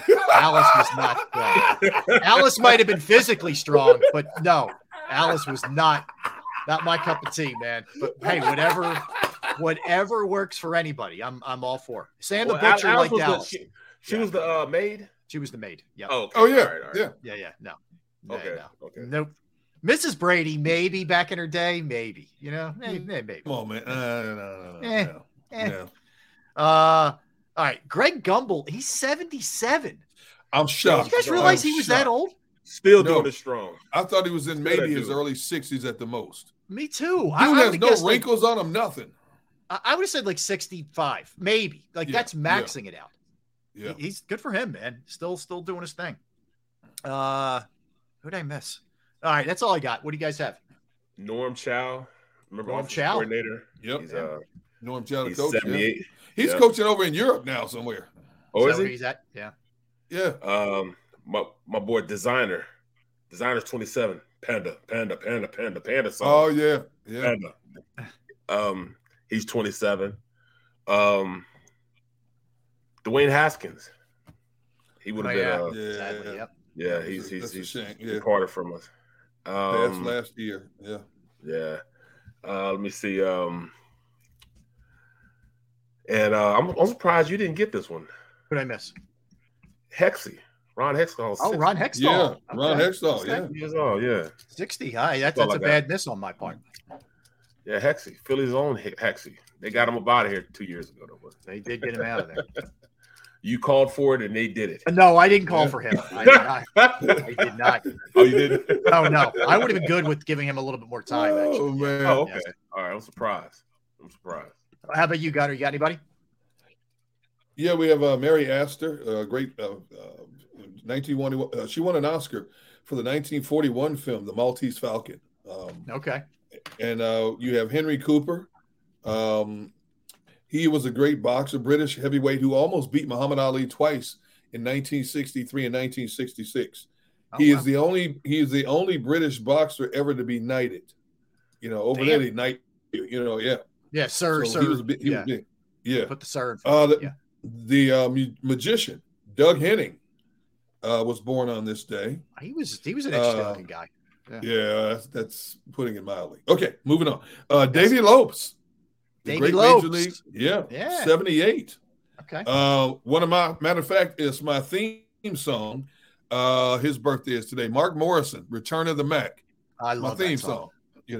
I still listen to it while I'm in my backyard doing work. Return My wife of is the like, what? Are you kidding me? Yeah. I'm out there with rakes and shovels, dancing and bopping to stuff, and my Yes. neighbors are like, "Should we call it the authorities now?" I would love for somebody to count the amount of times he says "Return to the Mac" in that song. How many my times? God. It's like it's just a loop, but it still works. What? It still I think works. it was, and it lasted like 8 minutes. It was. I I know song. the song is forever, but it doesn't matter. You never get tired of it. Yeah. Let's see. You have Jessica Sula from the movie Split is 29. We have Ryan Dempster, the former pitcher, a starter reliever, two-time All-Star, 2013 World Series champion, 46. Let's see, I got that one. And I saved this one for last because, as I mentioned to you guys earlier today, we were talking about this song on Friday last week, Christopher Cross, Sailing. Christopher Cross is 72 years old today. Oh, my gosh. Is he really? Oh, wow. man. Yeah, Yacht Rock, baby. We were talking about it Thursday. Yacht Rock. That's right. The day we were talking about last Thursday. That's it. Because I remember Chris Frankel was like, "You guys are nuts, man." He came on with this. It's pretty funny. I'll be the first to admit it. All of us, we got Dane Bramage. Yeah, we do. That's quite true. All right, movies. Not a ton. Couple good ones. Spider-Man from 2002, which was very good. That was a good one. And I got Iron Man 3 from 2013. Yep. I like anything? Yep. The Sandlot 2 from 2005. I never saw that. I never saw it. You never saw Sandlot 2? Not 2, no. Yeah, it wasn't worth watching. Okay. And then The Intruder from 2019. Okay. And that's it. That's all I got. We'll stand on movies today. All right. Barrett, you got any movies you like, or we I never do movies. Yeah. All right. You're just a birthday guy. You are solely birthdays. All right. So here's what we'll do. We'll come back. We'll do our NFL segment. We're over 260, Rob. 265. What? We're getting there. We are getting there. All right. Hey, look, it's 130. I said 130 over 200 with 65 above 200, baby. We only need 35 more, Rob. 35, baby. We're doing good. All right. Let's see if we can get it. We got about an hour and a half left. We only need 35 likes to get me to unleash Gritty Part 2. So we will do that. He said unleash. Here's what I need you to do. If your daughter's taping it, I need your wife Maggie to film the looks on your daughter's face as she's taping it. What's the easiest choice you can make? Window instead of middle seat? Picking a vendor who sends a great gift basket? Outsourcing business tasks you hate? What about selling with Shopify? Whether you're selling a little or a lot, Shopify helps you do your thing, however you cha-ching. Shopify is the global commerce platform that helps you sell at every stage of your business. From the launch your online shop stage to the first real-life store stage, all the way to the did we just hit 1 million orders stage. Shopify's there to help you grow. Whether you're selling scented soap or offering outdoor outfits, Shopify helps you sell. Wherever and whatever you're selling, Shopify's got you covered. Sign up for a $1 per month trial period at shopify.com/try. Go to shopify.com/try now to grow your business, no matter what stage you're in. Shopify.com/try. Everybody in your crew identifies as either Big Mac Burger, McNuggets, or McCrispy Sandwich. But you're the Filet-O-Fish Sandwich all day. That crispy fish, that savory tartar sauce, that melty cheese, that pillowy bun. Yeah, you get it. Every time. And if you love the Filet-O-Fish, right now you can catch 2 of the classics you love for just $6. Limited time only. Price and participation may vary. Cannot be combined with any other offer. Single item at regular price. Ba-da-ba-ba-ba. That's what we need. We need 2 cameras. We need one. Your daughter's on you. And this you is a 2-camera shoot. Do we really need 2 cameras on this? Because I want to see your daughter's embarrassed face that she's taping her dad do the Gritty. All right, I'll get a Maddie reaction. All right, we're up to 271 now, so we're 272. All right, so we'll see where we are when we get back. Maybe we'll be there when we come back. But when we return, a couple things we're going to dive into here. Aaron Rodgers has taken another one of his best friends to the Jets. I need a best friend like that. Yeah, I need a best friend like that. Bear, how come you didn't take me, Bear? Yeah, Bear. Right, why don't you take me? Yes. Bear, as you rose to success, why don't you take me and Rob along with you, man? Well, when I rise to success, I'll make sure to do that. I haven't rose anywhere yet. Yeah, the key is rising. Right. Yes. All right. So we'll also dig into the first round. Non-Eagle that'll have the biggest impact. Guys, you think will have a big impact this upcoming season as rookies. So we'll do all that when we return. So don't go anywhere. We'll hit all that when we come back, and we'll see where we are with the likes. Derrick, Barrett, Rob, Sports Take, Jacob Sports YouTube Network. Let's talk about Pro Action Restoration. Yes. Pro Action Restoration is the place that you reach out to if your business, a property you own, your home, or any of the above are affected by fire, water, smoke, mold damage. They're on call 24 hours, 7 days a week to assist. I personally called them on a Saturday, and Pro Action Restoration showed right up, fixed the problem, and it was just a huge sigh of relief for everybody involved. And Pro Action Restoration is licensed, bonded, fully insured. They've been serving the tri-state area for more than 2 decades. Pro Action will work in conjunction with your insurance company, so that is huge. Whether it's water, fire, smoke damage, mold remediation, you name it, they can handle it. Give them a call, 610-623-3760, 610-623-3760, or online at proactionrestoration.com. That's proactionrestoration.com.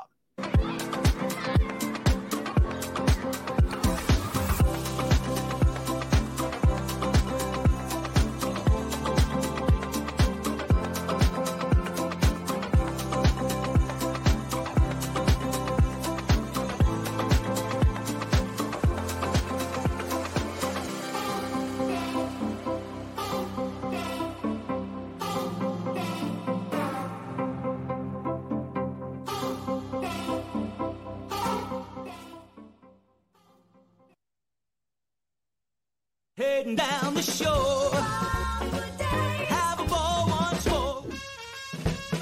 Here, imaginations run wild and time stands still. Because here, you can find the best of the Jersey Shore, all on one 5-mile island. So leave the old you behind and get lost in the woods. Wild, wild, wild wood days.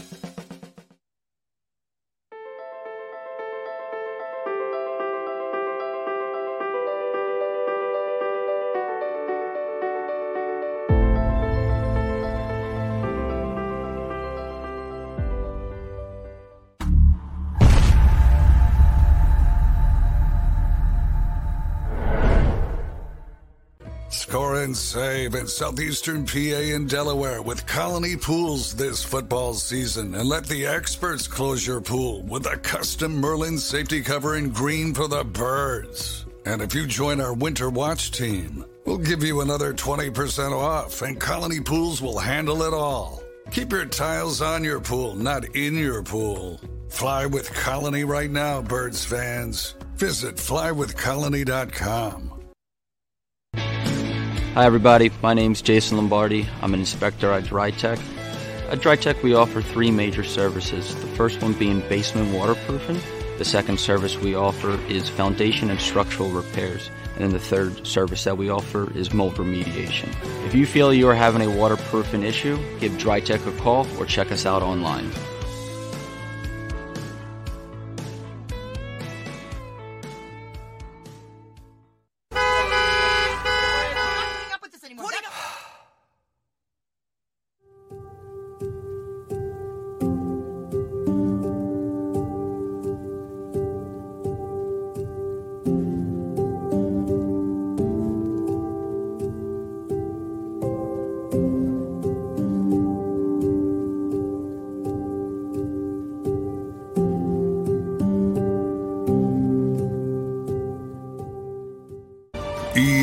EAGLES, Eagles.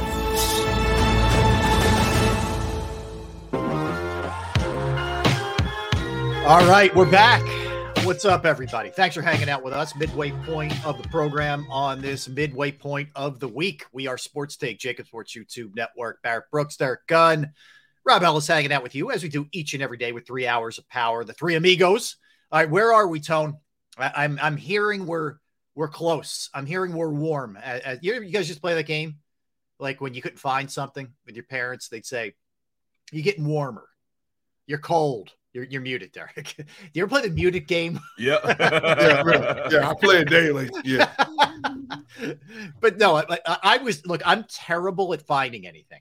All right. Like I have zero recognition. Like I could be holding my phone and I'd be like, where's my phone? Like, I'm that person.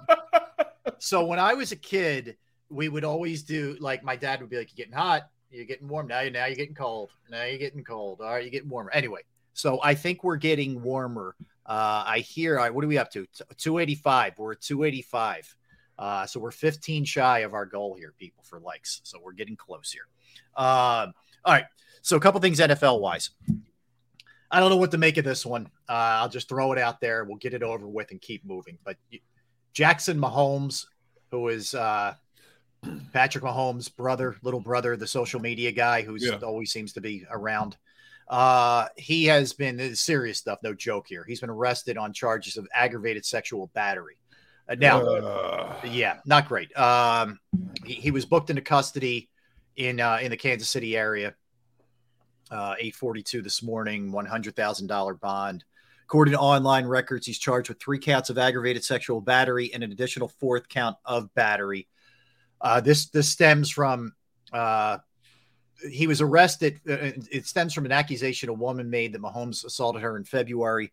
Surveillance video the TMZ has appears to show Mahomes kissing a woman while his hands were grasping her neck. 40-year-old woman who is the owner of Aspen's Restaurant and Lounge in Overland Park is also accused Mahomes of shoving a member of the staff as well. Again, I don't know what all the details are of this, and we'll see what comes out in the wash. I always try to take the same approach with this kind of stuff, but this is not Patrick Mahomes. Let me be clear. This is his younger brother, Jackson. All right. So there's that.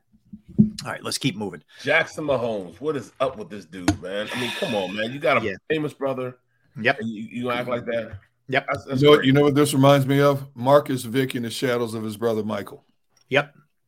Exactly what this reminds me of. It does, Derrick. And it's a shame. I feel bad for people, for guys who you never hear anything about Patrick. But, and people can drag you down, unfortunately, and drag your name down. So anyway, moving on from that. Chiefs have re-signed Jarrett McKinnon. I think it's a really good move for them. He provides a lot to them out of that backfield as a receiver. That's a good move. The longer you're out there, the less money you're gonna make. So I mean, it's a great move by him also. Mm-hmm. So I agree. So he's returning to the Chiefs. All right. I know you'll appreciate this one, Derrick.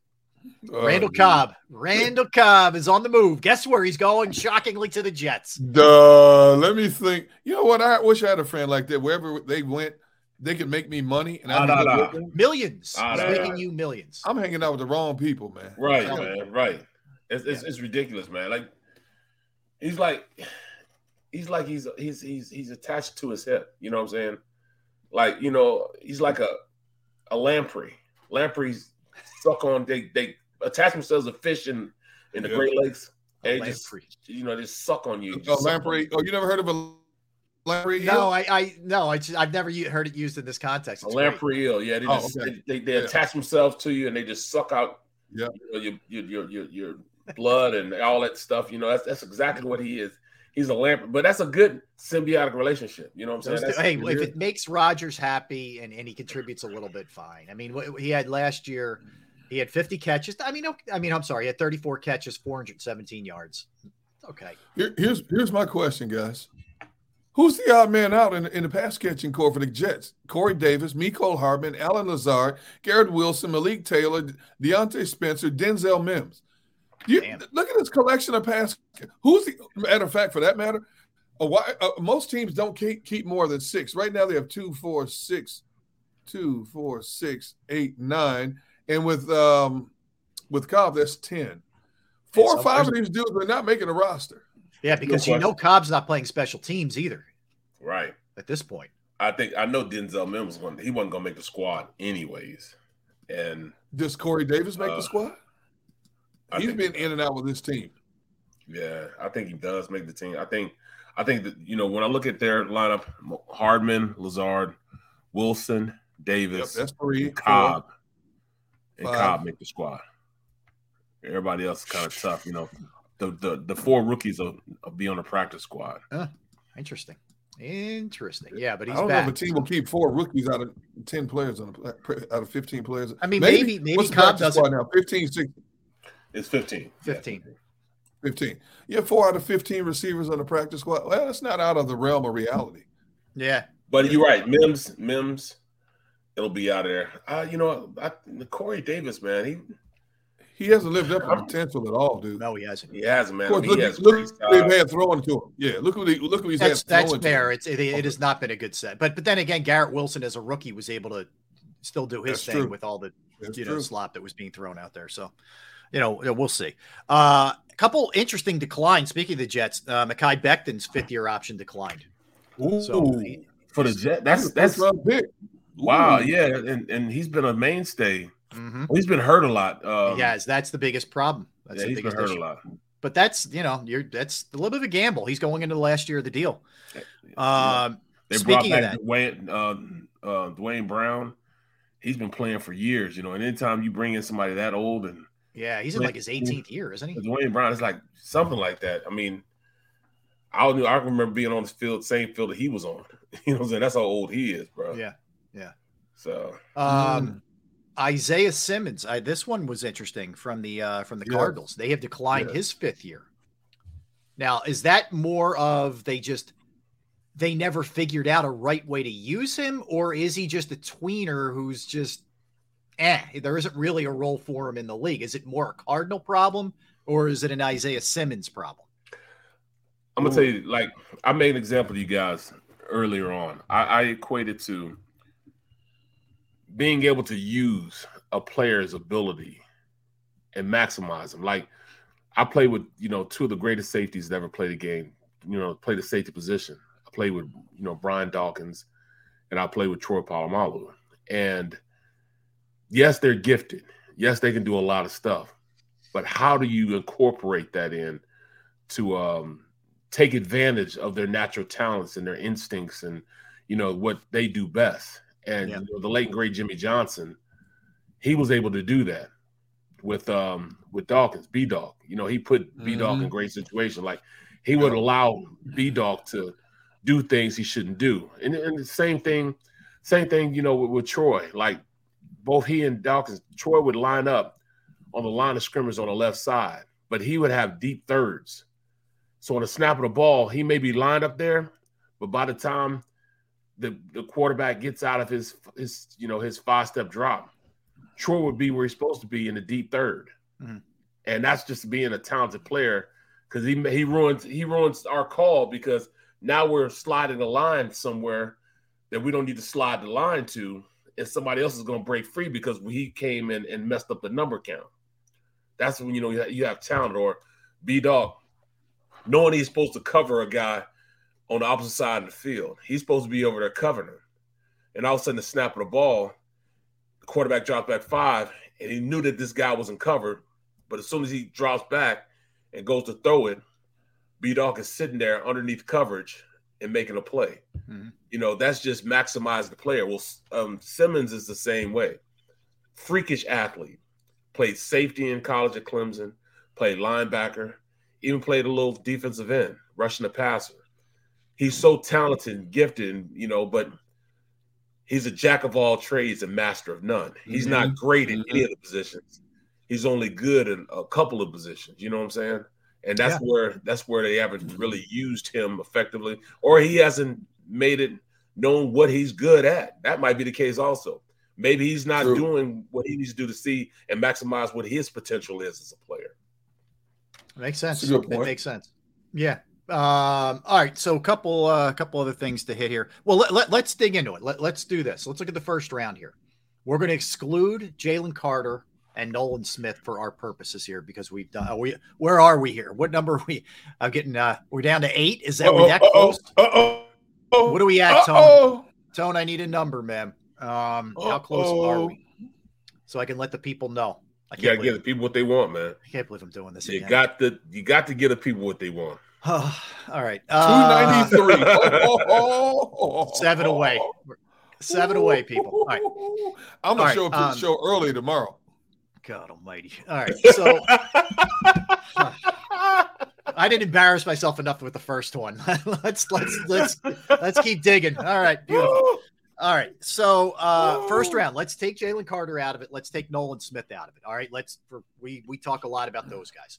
Let's focus on the first round guys. And it could be as obvious as Bryce Young, but it could be as obvious as the guy who was taken last. by the Cowboys, or later by the Cowboys, Mazi Smith or Andy Reid's selection, the kid out of Kansas State. Whoever you want to choose, give me the guys, and we can do a few here. We don't have to just do one, but give me some of the. Oh, we're there. We reached it. We're there. All right, we got it. Boom! All right, it's on now. So here's it's what I would say. Like First chicken off, bone now. All right, good job by the chat and by everybody streaming and listening for smashing the like button. Appreciate it. You asked for it, you're gonna get it. That's all I can. Careful what you wish for, people. You're gonna get it, but it'll be unsheathed tomorrow in a leopard skin thong. No. Don't push gold it. Thong, gold member. No, thank you. No. Gold member. After I do this one, I'm done for a while. Okay, that's all I'm telling you. Man. I'm going to step back. All right, but I will do it. I'm a man of my word. I will deliver. You will get it tomorrow. We will bust that bad boy out right away, right off the top. All right. All right. So my player. First round. Yeah, whoever you want, B. Whoever you want. I'm gonna go Dalton Kincaid, tight end from Utah. Ooh. He goes to Buffalo. That's all. Can you imagine him on one side and the other tight end? What's the other side? Dawson Knox on the other side. Knox on the other side. Oof. That's a 1-2 combination. They're going to try to still run a read option and everything, and that offense.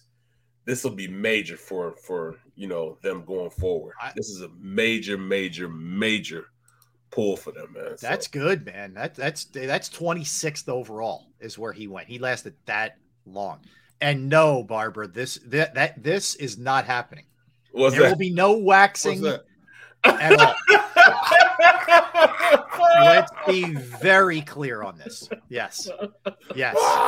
This is going to be fully clothed. There's no tongue involved. Absolutely not. With the word wax. Man. No, thank you. No. None of us need that. Wow. All right. So yes, no. Yeah. So Josh Allen taking advantage of it. Dalton Kincaid. I mean, can you imagine Dalton Kincaid and Dawson Knox? Have them at 12 personnel up there, with James Cook, Stephon Diggs, and everybody else. Man, that's big time. Gabe out there. Gabe Davis, yeah. Yep. So good choice. All right, that's a good one. I like that. Gunnar, who do you? How about you? Who's one that you think could make an immediate big time impact? Well, I have 3 on my list, but I'll start with number 3 on the list, and I would say Miles Murphy going to Cincinnati. Cincinnati only had. Nice. Yeah, Cincinnati only had 30 sacks last year. But you put Miles Murphy on the edge, and you've already got Trey Hendrickson on that team, Jermaine Pratt on that team. They talk about his spin move is already NFL ready, and he's got that joystick ability where he can go from speed to power at a drop of a dime. I think he's going to be a perfect complement in terms of helping that Cincinnati front put more pressure on a quarterback. You can stand him up. He's 6'5", 270, and the dude can flat out move. And I think he's going to push to start, for this team. I didn't even consider that Sam Hubbard, DJ Reader on that defense, BJ Hill, Logan Wilson. They got some good players on that defense. Yes. And I think his talent skill is so much so that he's going to be starting before the season's over for that team. Okay. All right. Good choice. I think this guy will be the defensive rookie of the year. I'm going to go kind of chalk here, but I'm taking Will Anderson. I think Will Anderson will step right in and be an absolute impact player to the point where he's a Pro Bowler, and he'll be the rookie of the year defensively. I think he's going to be. I don't know. You won't be able to see him though, because nobody watches. That's all right. It's still going to just because a tree falls in the forest. That's all right. Still happens. No, but I think having D'Amico there. As his coach, I think helps. I think it'll help speed him up and bring him along even quicker. And he's nasty. I think he is going to be great. I think there's so many different things that you can do with him. He's got a great motor. He's a work ethic guy. He had the opportunity to opt out of the bowl last year and said, nope, I'm playing. I think he's that kind of gamer. So even if the Texans are getting their heads kicked in, I still think that dude is giving you full effort the whole time. So I am 100%. Team Will Anderson. All right, let's throw one more. You know what? All right. This is going to be my defensive player of the year. All right. Who? And it's going to be in Detroit. Ooh. In the D. Jack Campbell. Yes. 6'4", 6'5", 250 pounds. just a nasty individual. He comes in and makes an instant impact in biting kneecaps from day one. From day one. Yeah. Jack Campbell comes in and becomes a horse. Big and sideline to sideline coverage kind of guy, man. Oof. Instant impact. You know, you got them guys rushing off the edge and him sitting there in the middle making plays. So, yeah, that's good one. That's a good one, Barrett. How about you, Gunner? Yeah, see, Miles Murphy was number 3 on my list. Will Anderson was number 1. My number 2 is Bijan Robinson down in Atlanta. Atlanta finished number 3 in the league in rushing last year, running for almost 160 yards a game. You got a young quarterback taking over. What are you going to do? You're going to take some of that pressure off that young quarterback. You want to establish the run to help his passing game down, to help him make a smoother transition. This dude right here, 5'11", 215, they're going to run him in the ground. Yes. They're going to run it. They're going to run him all day. And I think he's going to be a strong candidate for Rookie of the Year, Offensive Rookie of the Year next year, to be honest. That's a good choice. That's a good choice. You know, plus, their defense got a little better, so they'll be able to get off the field and they'll have a little more time for their offense to play. Dude, they spent like $200 million on defense this offseason. Right. Yeah. They better be better. I'll give you one more, and I think he's going to be really helped by his surroundings and the people that he's playing with.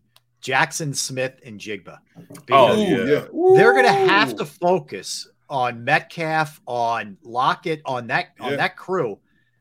This dude should be able to eat in the slot. Open all day. Yeah. Open all and a healthy Kenneth Walker. Yes. Oh, my goodness. Yes. Seattle is going to be interesting. You know, I think we all do. I never do lie. too.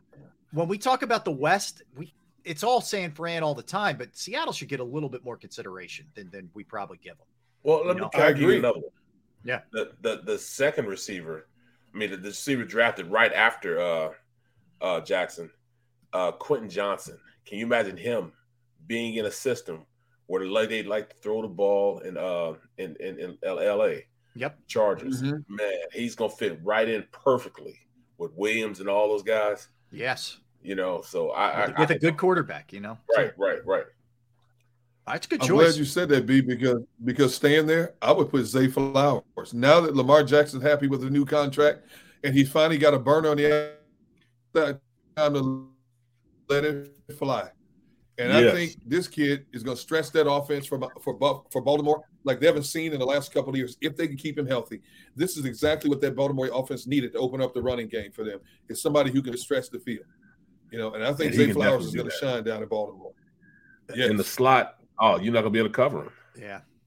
Good choice, Gunner, because he hasn't had a really quality, I feel like, receiving weapon in a while. He's had Andrews is a really good tight end, but he hasn't had that quality stud receiver in a minute. So that's good. You know, it's been a lot of like guys sort of past their prime, Deshaun, you know, Hollywood Brown, who's okay. But you're right. That he's got a good opportunity, man. Tone thinks Seattle might win the West. I think San Fran would have to have massive defensive injuries though for that to be the case. That's the thing. See, San Fran is such an unknown because of the quarterback. It really is. Yeah, exactly. But are they really? I mean, they went through 3 quarterbacks and still won the amount of games they won. I can't get over that, Rob. I don't care if it's. I hear you. It's the system. Whoever they put on the center in Shanahan's offense is going to run that offense, and everybody around them is going to pick up the slack and cover up a lot of the deficiencies on that offense. You're right. Something weird happened to your mic. I don't know. Why don't you test it? Let me hear you. Now it's all right, I think. Yeah, now it's good. Siri took over again, and I don't even have the watch on. You went into stereo there for a minute. I don't know what happened. Dude, there's some weird stuff going on at the Gunn compound. Right. It's poltergeist running around here, man. It's gremlins. Yeah, they're in there. All right. Cal Bundy said the fans tapping your line. Maybe. Never know. Just saying. All right, we're going to come back, and EJ Smith is going to join us to go through the Eagles draft and their offseason. And then at 2:30, Keith Pompey will get the latest on Joel Embiid. There's also a question of whether or not Marcus Smart plays tonight for the Celtics. So we'll get an update on Smart as well. Yep. So we'll get all that when we return. So don't go anywhere. Derrick Gunn, Barrett Brooks, Rob Ellis, Sports Take, Jacob Sports YouTube Network. I'll tell you about Flynn Tree Services right now. They are an experienced, licensed, and insured Pennsylvania tree services company that will trim or remove any unwanted trees off of your property. They offer cost-effective solutions to any tree problem that you may face. So if you have any type of issues in your yard or your property, they're just a quick phone call away. They serve southeastern Pennsylvania, South Jersey, and northern Delaware. Flynn Tree Services specializes in tree removal, stump grinding, as well as tree pruning. Keep in mind, you get the storm, hurricane season coming up very soon here in the summertime. It's a good time to get your trees evaluated right now. You go to their Facebook or Instagram page for more information or a sampling of their work. Give Flynn Tree Services a call at 610-850-2848, 610-850-2848, or online at flynntreeservices.com. That's flynntreeservices.com.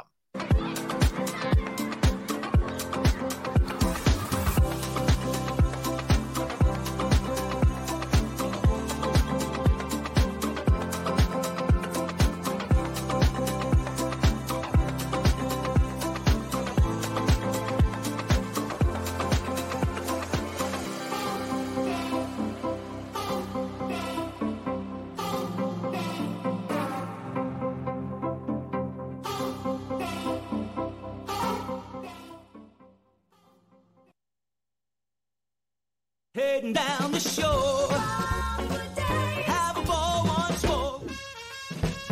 Here, imaginations run wild and time stands still. Because here, you can find the best of the Jersey Shore, all on one 5-mile island. So leave the old you behind and get lost in the woods. Wild, wild, wild days.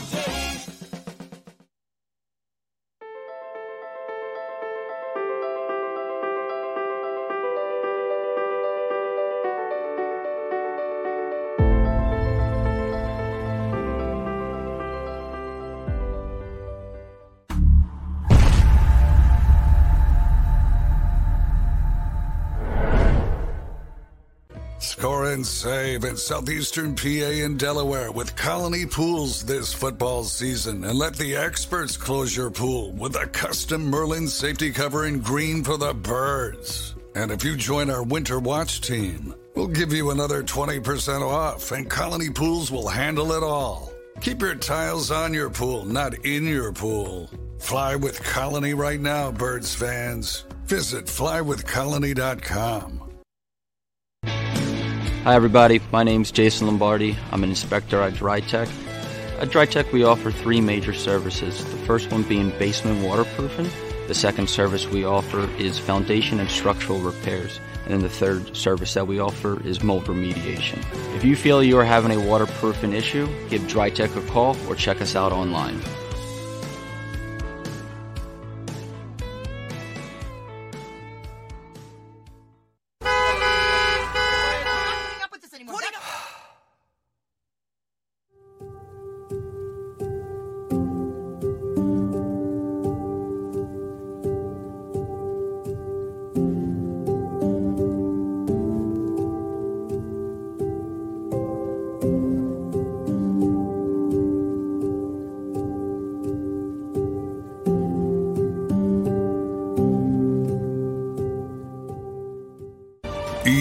EAGLES, Eagles.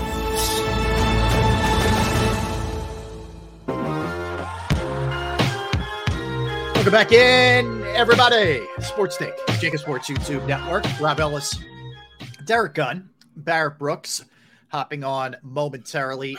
Gritty Ellis. There he is. Yes, we will be doing. I will be doing a gritty. You asked for it. Careful what you wish for. You'll be getting it tomorrow. That's all I can tell you. We love talking to our next guest, and you can follow him on Twitter at EJSmith94. He covers the Eagles for the Philadelphia Inquirer. EJ, what's going on, man? How are you? I'm doing well. What's this here? I hear about you doing the gritty. Oh, you got to tune in tomorrow, dude. All right. I did one. The history is I did one before, and it was who was it? Mike Gesicki, who couldn't do it. He was like terrible. Yeah. Right? Remember that? Mm-hmm. So Gesicki looked like he invented the dance compared to how bad I am. Right. So I promised. People started asking me, hey, if we get to a certain amount of likes for our show, will you do it again? And yes, we got the 300 today, which means I have to unveil one tomorrow, EJ. I know you'll be tuned in for this. Yeah, I got to be sure. I'm going to make sure I'm in for that one. You might be traumatized, and you might not be able to cover the team this year just by seeing it, but that's you've been forewarned. Okay, I'm looking forward to it. Thank you, Ed. All right, so are you really? Things. Are you really? No, he's lying. He's like, yeah, I'm looking forward to it. At least the comedy of it will be That's good. True. Yeah. So we haven't had a chance to catch up since the draft concluded on Saturday, EJ. So let's just kind of walk through this thing. I think the thing that stood out to me on a couple of levels was the waiting game and the ability to read a room that you have to have sometimes. And Howie, there were opportunities I thought maybe with like Seattle or the Raiders, et cetera. And he waited it out, and he did make one little mini move to get to 9. But were you surprised, A, that that's all they had to do, and B, let's talk about the process, if you will. Yeah. So going into the draft, I really, I did a mock draft, the morning before the draft, and like I couldn't see Jalen Carter getting past Seattle at number 5 when I did that mock draft. It's just one of those things where it's like I feel like as a local beat reporter, sometimes you could be a little bit biased. Sometimes you might say, oh, they'll get Jalen Carter at 10, but you got to look at it realistically. And I just couldn't see the Seahawks passing up on him. So I think once he got past Seattle, there were obviously the questions about would the Raiders take him. I feel like it was fit dependent at that point. Like the Raiders obviously had with the situation with Henry Ruggs, and that kind of feels like, if any team wasn't going to take a chance on a guy who has a history like Jalen Carter, with that recent thing happening, I felt like the Raiders might have been out on him. And then the Falcons are so close to home for him that, sometimes you hear you don't want guys to be that close to home. So, I felt like the Seahawks were really the one team that could have gotten Jalen Carter if he slid out of the top 3 picks. And once he got past Seattle, I wasn't surprised that they waited. But I mean, that said, like when you watch Jalen Carter, I've been watching him for, months now. Every time I watch him, it's like, how did this guy make it all the way to 9? I mean, he is an unbelievable player.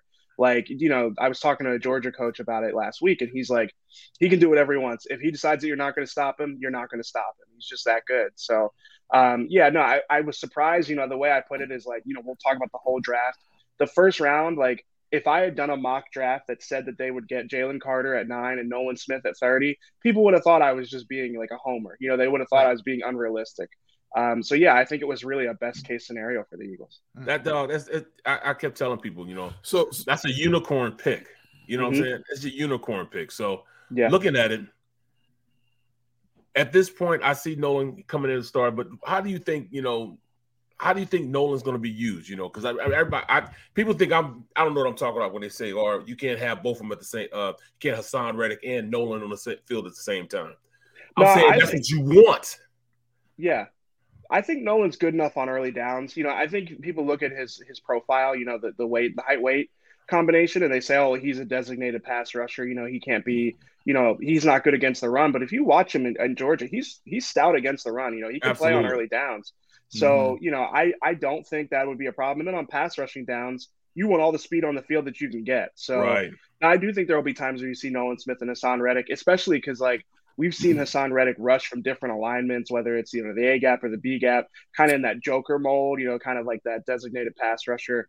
I think that, if Nolan Smith can be on the field to free Hassan Reddick up and you got Josh Sweat on the other side, I mean, that's a really, really dangerous trio of guys, whether it's with Jalen Carter or Fletcher Cox or Jordan Davis, like you're talking about a really, really good defensive front. I mean, that's what this draft was. It was them doubling down on this defensive philosophy that, you win games with your pass rush. They probably watched the Super Bowl.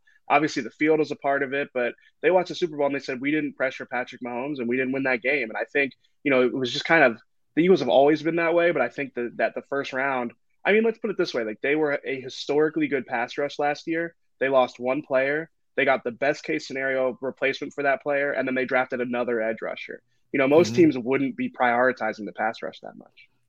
EJ, do you worry about, okay, we know with the way they drafted, they got faster. The defense is going to be as fast, if not faster, but being lighter in terms of defending the run. Is there concern there?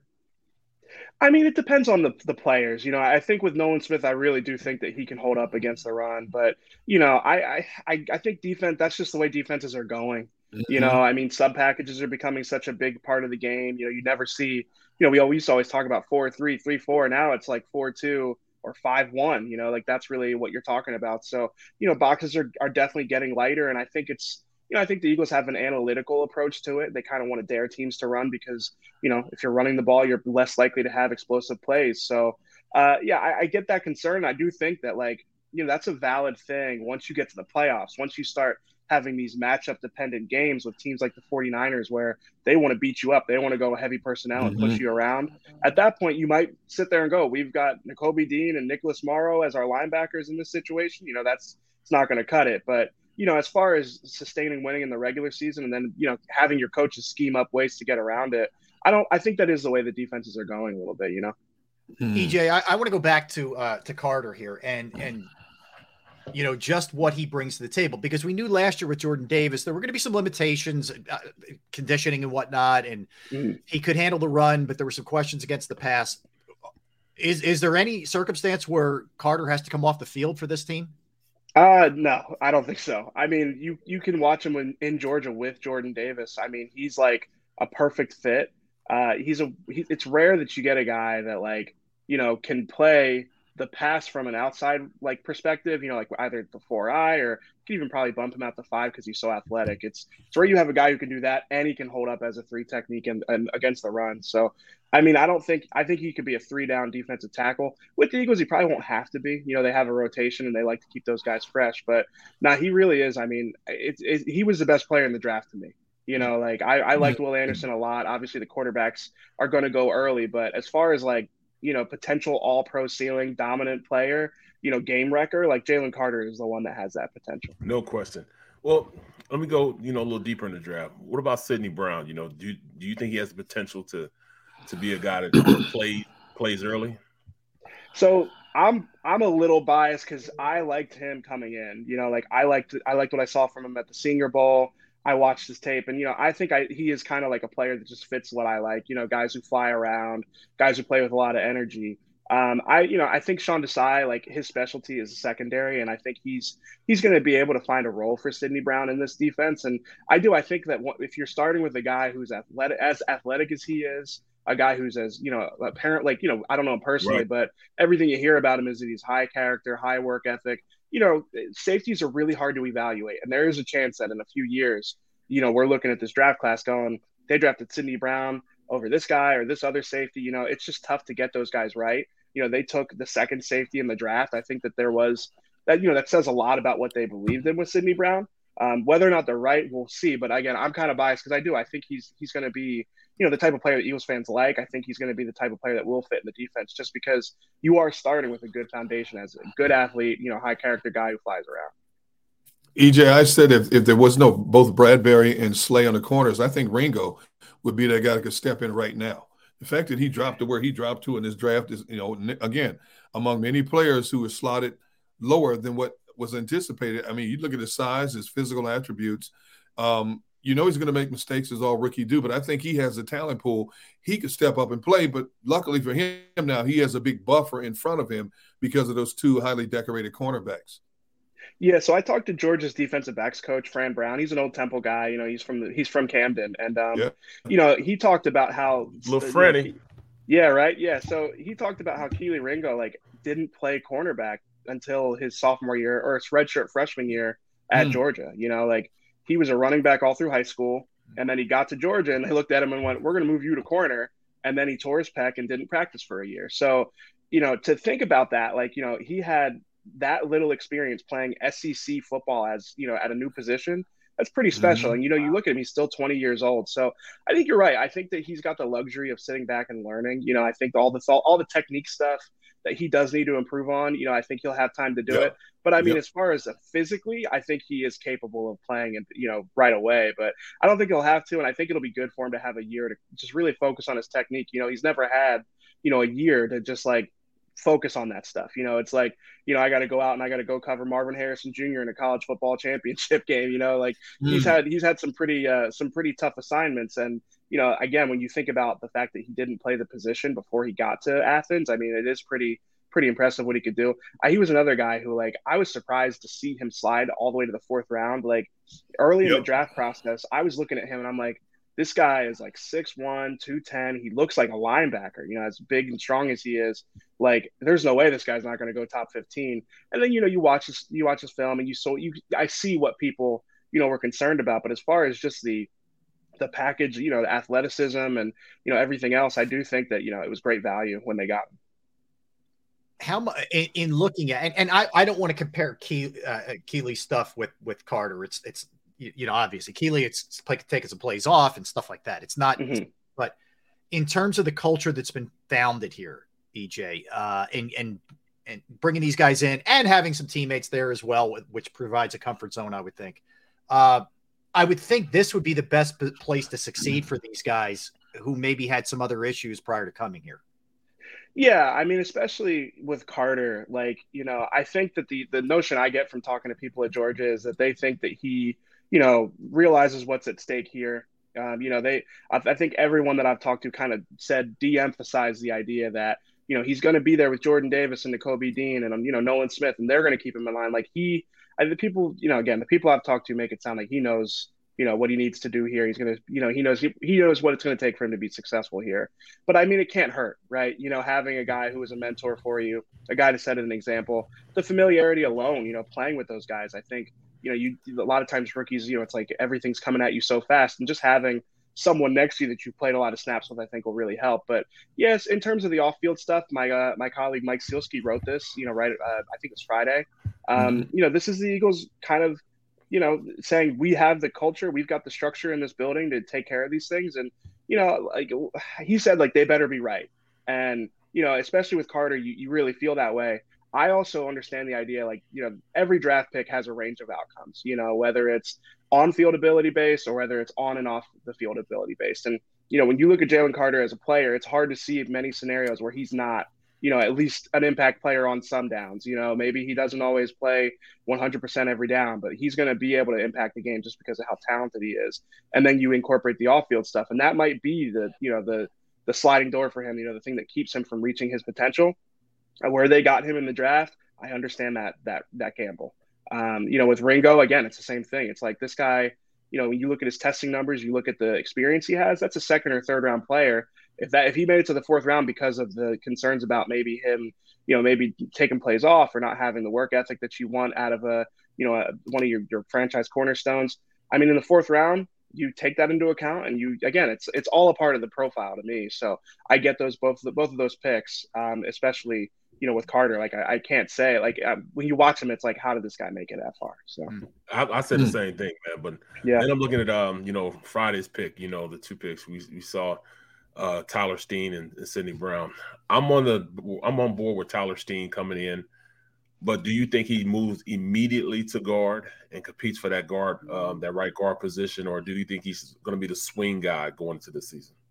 Yeah, I could see him being the swing guy. They seem really confident in Cam Jurgens, and I think me personally, I was looking at his size, and I'm just like, I don't know how you're going to make it work. And I looked it up; it's like he's basically the same size as Isaac Seumalo. It's not that different. Maybe he carries it a little different, but it's not too far off. So. I could see them wanting Steen to have a year where he kind of learns how to be that depth option, at tackle and guard, because they really are, like, the biggest thing that I was, thinking about going into the draft weekend was, like, they are an injury or two at tackle away from the season completely torpedoing. Yep. And you've got guys who, while they, like Lane was obviously healthy last year, but he's got the ankle stuff. And, Mailata has been healthy for the most part, other than the shoulder thing.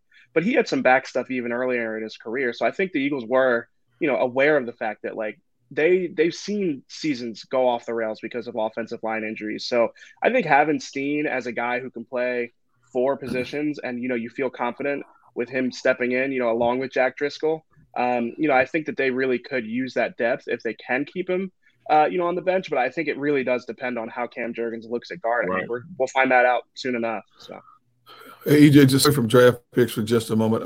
You guys had a meet and greet with DeAndre Swift today, and I'm just curious in terms of what the coaching staff, if they obviously they're not going to tell you much, but how they plan to use both him and Penny and Gainwell and all these guys. I mean, they have a wealth of riches, but the two guys have a long history of injuries as well.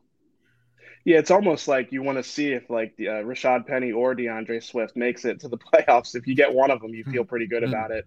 I mean, Penny, like his numbers are unbelievable. When you look at his advanced stats, it's like this guy is one of the best running backs in the NFL. But then you realize, okay, well, he hasn't been able to stay on the field.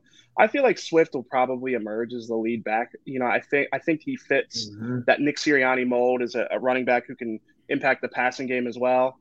If he's just a late down back, a third down guy that gets some work early. But, I really think it'll be a rotation. It's what the Eagles have always done, it feels like. And, I think that, Swift, like, he's the type of guy, like, I don't really know, I don't think anybody really knows why Detroit never really trusted him to just have the backfield to himself. They had Adrian Peterson there the first year, and then Jamal Williams. And it's just felt like they always were just a little bit reluctant to just give him the full workload. So, I think it'll be interesting to see, but my guess is that Swift becomes like the guy for a while, unless Penny is like completely healthy and just unbelievable. Because I do think both of those guys can be true difference makers, especially Penny. I mean, Swift is like, the contributions to the pass game that Swift gives you is definitely a different dynamic. But I mean, again, when you look at Penny's numbers when he's on the field, it's like he's unbelievable. So, how do you just forget about Kenneth Gainwell like that when he carried us through the playoffs? Yeah, he carried us through the playoffs, man. I mean, he played well. I mean, he played exceptional for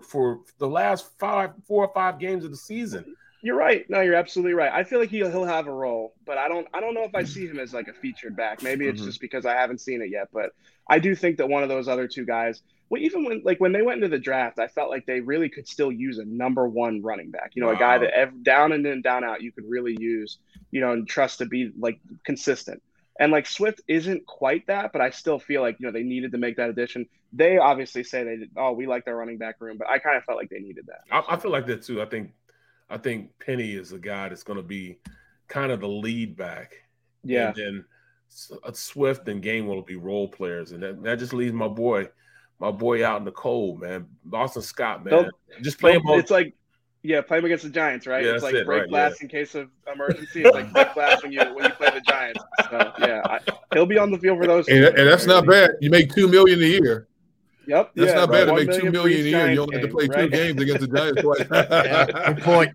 Good point. I signed me up. EJ, so looking at it, we were talking about this a little bit earlier. I would say other than the Chiefs, clearly you put Mahomes in like this, different category. But I'd say the Eagles offense goes into this thing ranking number 2 in the NFL.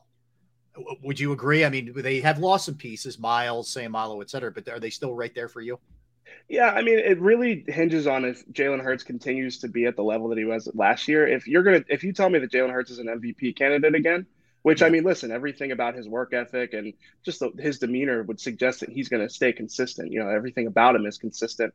I would put them number 2. The Bengals come to mind. Obviously the 49ers, but 49ers just don't have an answer at quarterback. Bengals don't have the offensive line or just the multi-dimensional facet of the offense like the Eagles do. So no, I would. I mean, it's funny. You guys it's almost like boring. I was talking to one of my a fellow beat reporter. Like, it's almost boring. Like, everything's great right now. Like the draft went really well. They got a good running back in a trade. Like, yeah, like, of course the team looks really good. So it's almost like the Negadelphian in me is like, what can I bring to this conversation other than just, everything's great, It's true. You are, you're like, okay. I was saying that as the draft was going on. I'm like, all right. Normally when I agree this much with the public and everybody else, I'm like, something's wrong here. It's right. Wrong. I didn't like the Tanner the sky's going to fall. So the Tanner McKee was a weird pick. Yeah, it was a weird one. Yeah. So that's all I got for you. Well, what area do you think they most still need to improve upon? Obviously, you can still make moves, and Howie made a point to saying we're not done. But what area do you still look at and say that's a little concerning there? There's 2 that come to mind. So the first one is definitely the middle of the defense. It's like some teams like build their defense, up the spine is what the expression is. Like, you're strong on the interior line, you're strong at linebacker, you're strong at safety. And the Eagles build it the exact opposite. They're strong on the perimeter and up front, obviously. So they're light at linebacker, and not only like on depth chart wise, but literally like physically light at linebacker. you're putting a lot of faith into Kobe Dean. We got itty bitty guys in there, little bitty guys. Exactly. You're putting a lot of faith into Kobe Dean going from a guy who didn't play very much to playing a lot. And then at safety, I feel better about the safeties, but that's still not like, not the group it was last year. Especially, but like I think everybody expects the defense to regress a little bit, even with all the talk about Jonathan Gannon. Like they just lost a lot of pieces, and defense is like kind of year to year thing. They're kind of due for a little bit of a regression. So I think that's the one area, and then the second area I'd say is like they're an AJ Brown or Devontae Smith injury away from having a completely different offensive dynamic. Now listen, like if one of those guys goes down, you still have the other one. You still have Dallas Goedert. And that's going to be eventually like, I think that AJ and Devontae are both like cornerstones for the next 3 to 5 years. But at some point, the Eagles are probably going to have to make a decision at wide receiver. And that's when it becomes that, listen, your quarterback's making $50 million a year. He's going to have to make a compromise somewhere. The Eagles will probably compromise a receiver. But in the short term, like I think, the middle of the defense and then wide receiver depth are like the two areas that you kind of can point to and say, they're not totally like solid there. A couple injuries, and then all of a sudden they could lose a couple of games. So I guess I got my negative stuff in here, just balance it out a little bit. There you go. You are in Philadelphia, EJ. Hey, EJ. I'm glad you brought up Mr. Gannon, because the story comes out that they're involved with tampering with Arizona. Eagles not happy about it. Then you hear the other leg of the story. There's a good possibility Fangio would have stayed here permanently had it not been for what went down. From people you've talked to, in your perspective, what do you think about the way this whole thing was handled?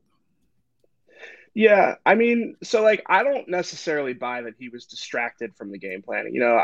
Shane Steichen was also interviewing for a head coaching job, but I do think that the way that he went about it, based off the reports and the stuff that I've heard, like the Eagles, I think the Fangio thing is real. Like, even just the fact that like, when they were looking for it, when Gannon did leave after the Super Bowl, I was hearing like for a hot second there, like they might still get Fangio, like is the contract with the Dolphins signed, like that type of thing. So I do think that like if Gannon had handled this more on the up and up, and it's not just Gannon, it's the Cardinals organization as well.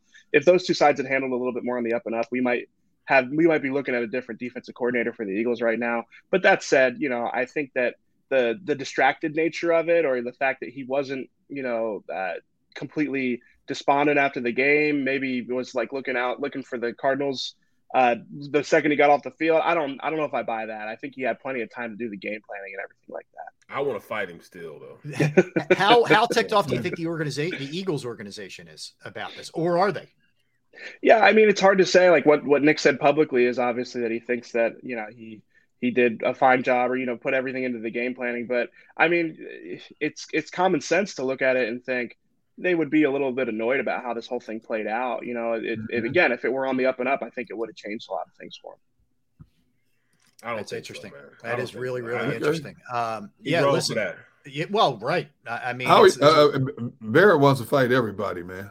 I really want to fight him, though. Like, for real, I want to really fight him. He has a punchable face. See what I mean? No, Mrs. Brooks, you don't do that, though. You know what I'm saying? You're leaving a first-class organization where morality has more of a sense of respect in your locker room, and he does that. You know what I'm saying? He belongs over there with the sniveling Cardinals. But everybody does it. Everybody does it. They just got caught. We just don't get caught. Cheats. I know we don't get caught though. That's what it is. Barrett said we don't get caught. EJ, let me ask you last one for me. Olamide Zaccheaus, the addition there. Do you like? Is he, in your estimation, is he a quality third? Is he just kind of a guy? How much of a role will he have? To me, like, he's kind of like in that just a guy category. He's got decent production. He's mostly a slot guy. I still think the Eagles could use a big receiver, that Zach Pascal role. Like, that's a role that they wanted last year. Yes. Zach Pascal didn't necessarily, fulfill it as much as they maybe needed him to. But like they could, the way that this offense works, they could use a big body receiver in the slot. And slot exclusive receivers to me with the Eagles are kind of tricky because like A.J. Brown and Devontae Smith both work into the slot and they both do a lot of damage from that position. So having a guy who has to be on the inside to me is like, you know, it makes the offense, it kind of limits the offense because those now you're limiting Devontae Smith and A.J. Brown. So I don't know. I still think that Quez Watkins has a chance there. I know that Quez is also kind of a hot topic with Eagles fans. Oh, he's mad now. Don't take it away from him. He's mad now. He's mad. He's like, going to prove everybody wrong. So we'll see. We'll see. He's taking receipts. Yeah, you ticked him off, AJ. He's mad at everybody now. I don't know. I didn't do anything. Yeah. All right, EJ. Listen, thanks for giving us a couple minutes today, man. And again, follow EJ on Twitter at EJSmith94 and his coverage of the Eagles for the Philadelphia Inquirer. Great job, We do appreciate it, man. Thanks for giving us a little bit of time, man. EJ. Thank you. Appreciate you guys. Yeah, take it easy, man. All right, EJ. You got it, man. All right. Good stuff there. Good stuff from EJ. Let's get a timeout in, guys. We'll come back, and Keith Pompey is going to join us from Boston. We'll get the latest on Embiid, whether he's going to play tonight. Marcus Smart, Embiid winning the MVP. This team's chances in Game 2 here. A lot to dig into, certainly, when it comes to the Sixers Game 2 tonight of the semis. Derrick Gunn, Barrett Brooks, Rob Ellis, Sports Take, Jacob Sports YouTube Network. All right. So let's talk about Razor Technology here, and specifically managed IT services, because Razor Technology's comprehensive managed service provider solution delivers constant monitoring, on-demand assistance, and rapid issue resolution. Through data-vetted and insight-driven implementation, they strengthen your existing IT resources with both human power and expertise that reduces security risks and downtime while enhancing organizational efficiency and productivity. We are a strategic resource for adaptive and fast-growing companies that need help selecting, implementing, and managing their IT services. Their goal is always bigger than one project, one problem, or one upgrade. It's improving the overall functioning of their partners and helping them achieve their business objectives through an ongoing synergistic relationship. Give your IT team the freedom to refocus by augmenting their reach with Razor Technology. Contact Razor Technology today and learn how their managed services can protect and enhance your business by calling 866-797-3282, 866-797-3282, or visit them online at razor-tech.com. That's razor-tech.com. Do you stream on a Roku, Fire Stick, Google TV, or Apple TV? Now you can watch 6ABC 24/7 with the 6ABC Philadelphia streaming app. And the big story on Action News. Search 6ABC Philadelphia and start streaming today. Go to get your game on.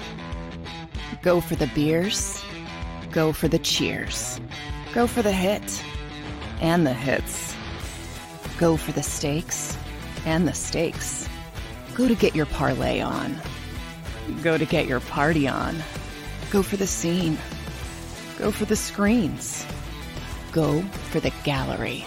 Go for the win. Go to Ocean. Visit theoceanac.com to plan your visit. The greatest fans on earth. It's a bold statement, but would you expect anything less from Philadelphia? 58 years of heartache creates a toughness, a grit, a resolve not found in most. Sure, our prayers were answered, but now that we've had a taste, we're looking for more. Pondley Hockey, official partner of the Philadelphia Eagles.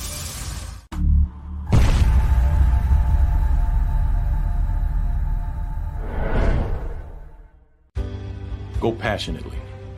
Go fearlessly. Go confidently. Go Birds! Go confidently towards your goals with First Trust, Philly's hometown bank for nearly 90 years, and the official bank of the Philadelphia Eagles. We're focused on getting you over the goal line. So go with conviction. Go with trust. Go Birds! And go forward with us by your side. First Trust Bank, the official bank of Philadelphia dreams. Oh, and go Birds. All right, did you know I was the mommy slam dunk champion? Really? Yes, really don't sound so surprised. Let's see it. Oh, you're ready. All right, here we go. Let's hear the crowd. So go to right, go to left, fake them out. Mama, go up, mama! She did it. Again? You can't avoid gravity, but United Healthcare can help you avoid financial surprises by helping you compare costs and doctor quality ratings. United Healthcare. Uh-huh.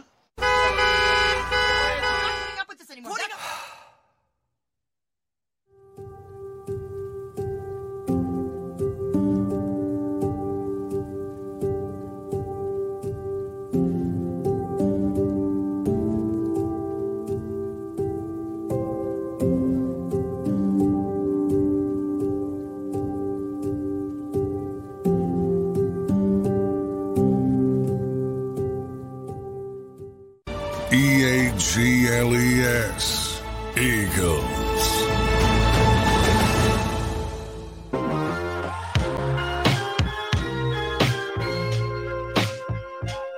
Welcome back in, everybody. Final segment of the program. Barrett Brooks, Derrick Gunn, and Rob Ellis will be joined shortly by Keith Pompey from the Philadelphia Inquirer. He is in Boston preparing for Game 2 of the Sixers and the Celtics tonight. Sixers up 1-0. Unbelievably, 1-1 without Joel Embiid. If you didn't hear, the big news came down last night. Joel Embiid was named the MVP.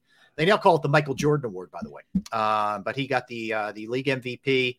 Really won it pretty handily over the other two, over Joker and Giannis. So Embiid, the MVP. The big question is whether or not he is going to play tonight. So Tone, I don't know if you got my text, but if you could resend Keith the link, that'd be great. So we're waiting on Keith. We'll be talking some Sixers with him. We talked a lot of Eagles through the early going naturally. Mixed in some Phillies as well. Looked ahead to some draft. Hey, last night, real quick, you had the Knicks tying that series at 1. You had on the West Coast the later game, which I think that's going to be a really fascinating series. You had the Lakers taking it to the Warriors. So Lakers are up 1-0. The Knicks and the Heat are 1-1 in the East. Any surprises from either one of your standpoints last night? Yes. I thought when Golden State came back and tied it at 112 with about 5 minutes left to play, so here we go.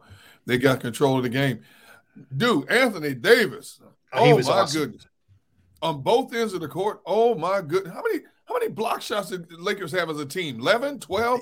My goodness. Oh. Right. And that's just that's why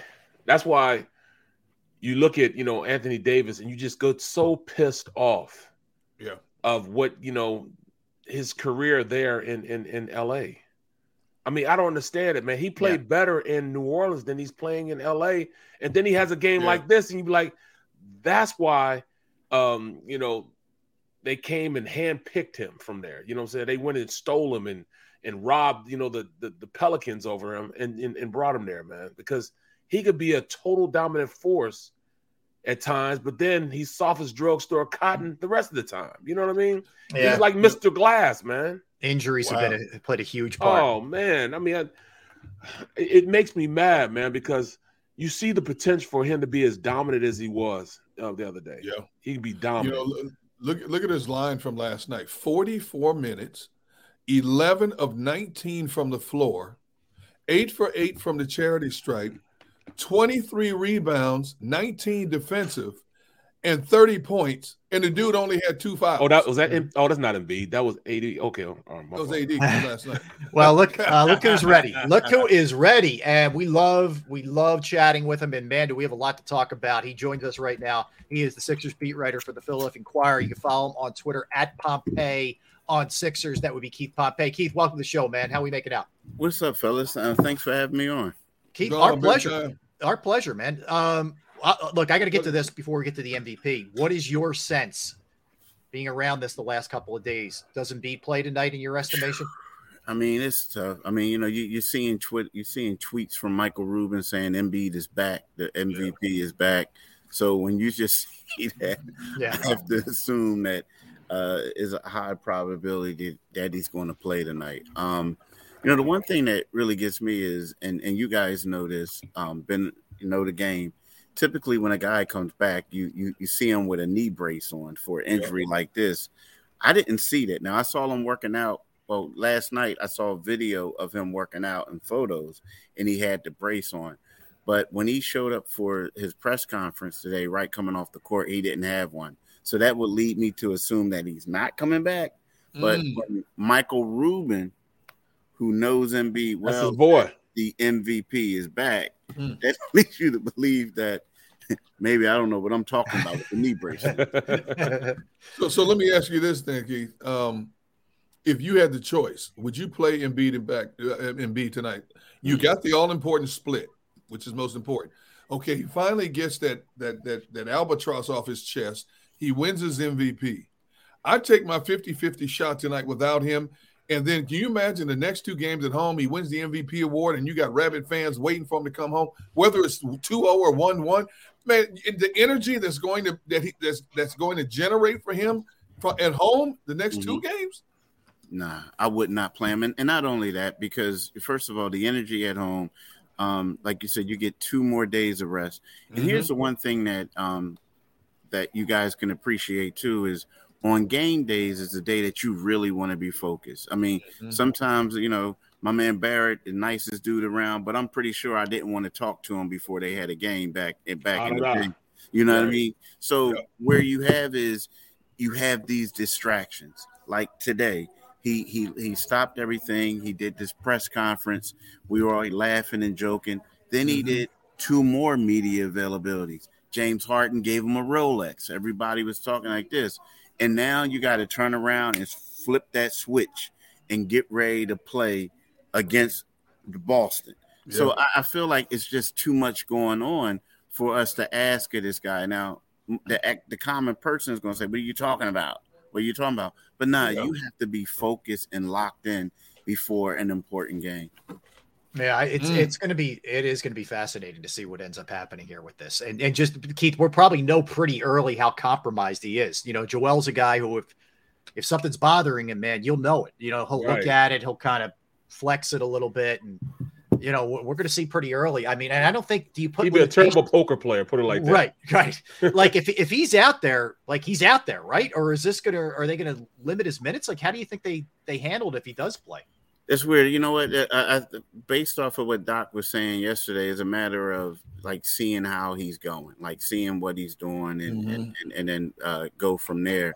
You remember when James Harden? Now Joel's a different animal, but remember when James Harden came back and they were like, "We're going to limit his minutes," and James ended up playing like 39 minutes or something like that. Yeah. You know what's going on. So I think we'll see that. But the problem is it's a playoff game. Like, you don't have time to bring people along slowly, so to speak. You know, you got to get him out there, and he has to play. Well, I'm gonna ask you this, man. Just kind of veering off from Embiid right now. You know, if he does play, if he doesn't play, but I'm actually feeling pretty good. First of all, I'm gonna apologize for my antics, man, because I was all out. I was all out on PJ Tucker, dog. I was all out, man. Talk trash about the man throughout the season, and look what I see, you know what I'm saying, unveiling in front of my face. Tough basketball, and that's his, that's a direct reflection of him and how he plays the game. But number 2, Tyrese Maxey stepping up and finally getting that, that bump off his shoulder, that hunch off his shoulder that he can't play well against the Celtics. How big was that, man? It was huge. I mean, it was. It was one of those things. And both of them. Now, the thing about Maxey, I'm gonna say this. I like the way I saw Maxey step up and this and that, but I need to see it when Embiid comes back as well, because it just seems like, are they going to allow him to be as aggressive, or let's see how Boston is going to defend him too, because in the past, let's face it, Boston will put Al Horford on him, put a couple other people on him, but for the most part, they are talking about Embiid, but for the most part, their goal was to shut down everybody else. So now if Embiid does come back, what is the game plan going to be? How aggressive is Tyrese going to be? And the thing about I want to say PJ Tucker is like the equivalent of an offensive lineman in football. And so the thing is, it's kind of like in big games like this, playoff games, he's not going to get the shine, but the people who appreciate him are like the running backs, the wideouts, the quarterback. He's protecting them. All guts, no glory. Yeah, all guts, no glory. But at the same time, they love him because it's winning basketball. But again, there are times during the regular season, if we're going to be honest, he had wide open threes and he didn't knock them down. He had a couple opportunities he didn't. So that led to some of the criticism that received. But no guts, all guts, no glory. You're right. Hey, Keith, speaking of Horford, what do you make of his comments about we took the Sixers a little bit too lightly without Embiid? Well, you shot 85% from the floor in the first quarter, 74 at halftime. You still couldn't shake the team, and you got embarrassed. You lost it at home. Do you think that's just him trying to make excuses for that the Sixers took it to him without Embiid, or did Boston, from your perspective, since you were there, did Boston not play the type of game you thought they would play? You know what? It's weird when you think about it. I do think that internally a little bit you do like let it down, but at the same time, that sounds good, right? It sounds good for Al to say. Like you said, they did shoot 71%. I think they took advantage of the fact that Embiid wasn't there and they were just going at the rim. But the one thing that really stood out to me was Boston looks like a team that reminds you of, we see it a lot. You got quality players, but everybody wants to be the man. And then when stuff isn't going right, it looks like, oh, well, what do we do now? Because, you're right. You know what I mean? I mean, because in that fourth quarter, it got to a point where, and I get it, Jaylen Brown, and I've been following him a little bit after the Sixers won, trying to see what's going on in the Atlanta series. And you always see Jaylen Brown doing phenomenal in the first half. And then Jason Tatum comes out and says, but this is my team, move over. And then when all of a sudden he shot 3 for 10, even though he scored 13 points in the second half, he shot 3 for 10, but Jaylen Brown didn't touch the ball. And then everybody else is cold and they're froze out, and they can't do anything. So I think like it wasn't really what the Sixers were doing, and you looking past the Sixers, is that you guys are still playing selfish basketball in my opinion. And therein lies a huge advantage. I mean, Doc Rivers against Joe Mazzulla. Mazzulla in his first year coaching in the NBA, his first time he's been this far. I know we're frustrated sometimes with Doc. Me too. But this would appear to be an area the Sixers definitely have a check mark next to them in terms of the advantage. Oh, no doubt. And like when you think about it, like with Doc, while Doc was here, people were saying, yeah, Doc, you won a championship for us, but you also had 3 Hall of Famers. We helped you out, bro. So, but now Doc is looking at it and he's licking his chops. The one thing about Joe Mazzulla, I remember Game 5 when they played the Atlanta Hawks. Again, I said I was watching these games, and I'm saying to myself, what is this guy doing? Like, he's doing offense, defense, but the guy that he's bringing in for defense was the one grabbing all the rebounds and getting the offensive rebounds and going up and scoring. So I was like a little confused by his coaching tactics in that game. And then I just knew that Doc would just lick his chops, so to speak, and saying, we're going to dominate this guy because experience. And you're right. Experience. I'm not saying the guy can't coach, but what it is he's making rookie mistakes at the wrong time, and he is a rookie. So do you think they stay with this? If Embiid does come back, do you think they stay with this lineup of only playing 8 to 9 guys? Well, 8 guys. Only played 8 guys last game. You think they still stay with that type of lineup? Because I'm tired of even talking about Shake. Shake is not there for me, bro. Yeah, he just doesn't trust him. But see, I think it will be 9 guys because if you notice what they did is, and that's what you said, I don't think like those guys, Doc trusts them either because the 9th guy would be Paul Reed, right? So what Doc didn't do is the other ones, like you didn't see Shake, you didn't see Daniel House Jr., Montrez and none of them. You didn't see that. What you saw was you saw more PJ Tucker getting more minutes as the backup 5. So I kind of think that Paul Reed has shown that he deserves to play. With the offense, he had a game high offensive rebounds, and then as you guys pointed out earlier, is one of those things where we don't know how many minutes Joel is going to play. So I feel like Paul Reed is going to have to play, and that will be the 9th guy. All right, Keith. So here's one of the $1 million questions for tonight. Harden off of 9 days looked ridiculous. He looked old school Harden. 1 day off in between games.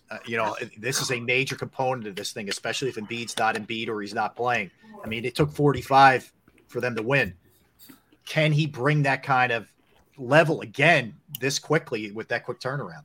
And that's going to be tough because we talked about it before. Remember, y'all, we always talked about like he always looks great after coming off of a break. 45 is a lot, man, and especially at the mistakes that they made switching Al Horford onto him. That's the biggest question mark. Now, James was motivated, but I can't see him doing that. And the one thing that we're not really bringing up, ESPN gave James some motivation when they were basically laughing at him, saying he. Oh yes. Yeah. So he had a lot contributing to that 45. But, I don't think – I hate to say, I don't want to doubt him, but I don't think he can do that again. I mean, I think it'll be more in the 20 range. Well, even then, I still like the fact that, Tyree's stepping up. But the biggest thing, man, that, Tobias is becoming a Tobias where he should have been during the season. He's now a Tobias that we can count on and trust to get about 20, 22 points a game, man. And I think that's one of the big things, the big keys is why we're having some success, with Embiid not coming here. He's finding a way to, once he gets the ball, to score it instead of once he gets it, throws it out and never sees it again. He's taking the reins of playing now. Yeah, you're right. There is more aggressiveness, and he claims it's not, but he is being more aggressive. He's making quicker decisions, and also I think he's more comfortable too. And what I mean by that is in the playoffs. Like when Tobias first came here in the playoffs, he was kind of like Jalen McDaniels. You didn't know what you were going to get. Like Tobias played in one playoff series before that. That's when he was with Detroit, and they were swept by the Cavs when they had LeBron. So now Tobias has played in more games. He knows what he has to do. He knows it's a different game. He knows you can't sit back. You have to attack. And we're seeing that. But also he has been getting more opportunities the past two games because Joel hasn't played. So I honestly think, and I'm with you with Tobias, but I'm honestly thinking Tobias has to continue to bring that energy when Joel comes back because he's going to get less shot attempts. So he's going to still have to be able to take advantage of the opportunities that he gets. In this series against Boston, it's definitely all hands on deck. Now, obviously, Harden was the headliner for Game 1, but I thought if Melton can continue to do what he does, he gives the Sixers that much more of a chance. What he did in that first game was as significant as anybody's contribution in terms of helping to win that game. Yeah, I agree. Now, the thing is, we talk about it is as good as Boston was, they shot 71%. Yes. Melton was 5 for 5 on threes. That's right. Kept them in that game. And, I know what they did is they went away from – he had one shot attempt in the second half. They kind of went away from him. But he was the reason why they were able to only be down 3 when Boston shooting 71. And you say to yourself, hold up, you're only down 3 and that you gave up 71% to that That's team. Right. So I think that even though he didn't get the glory as he should have at the end, he was a major reason why they won that game.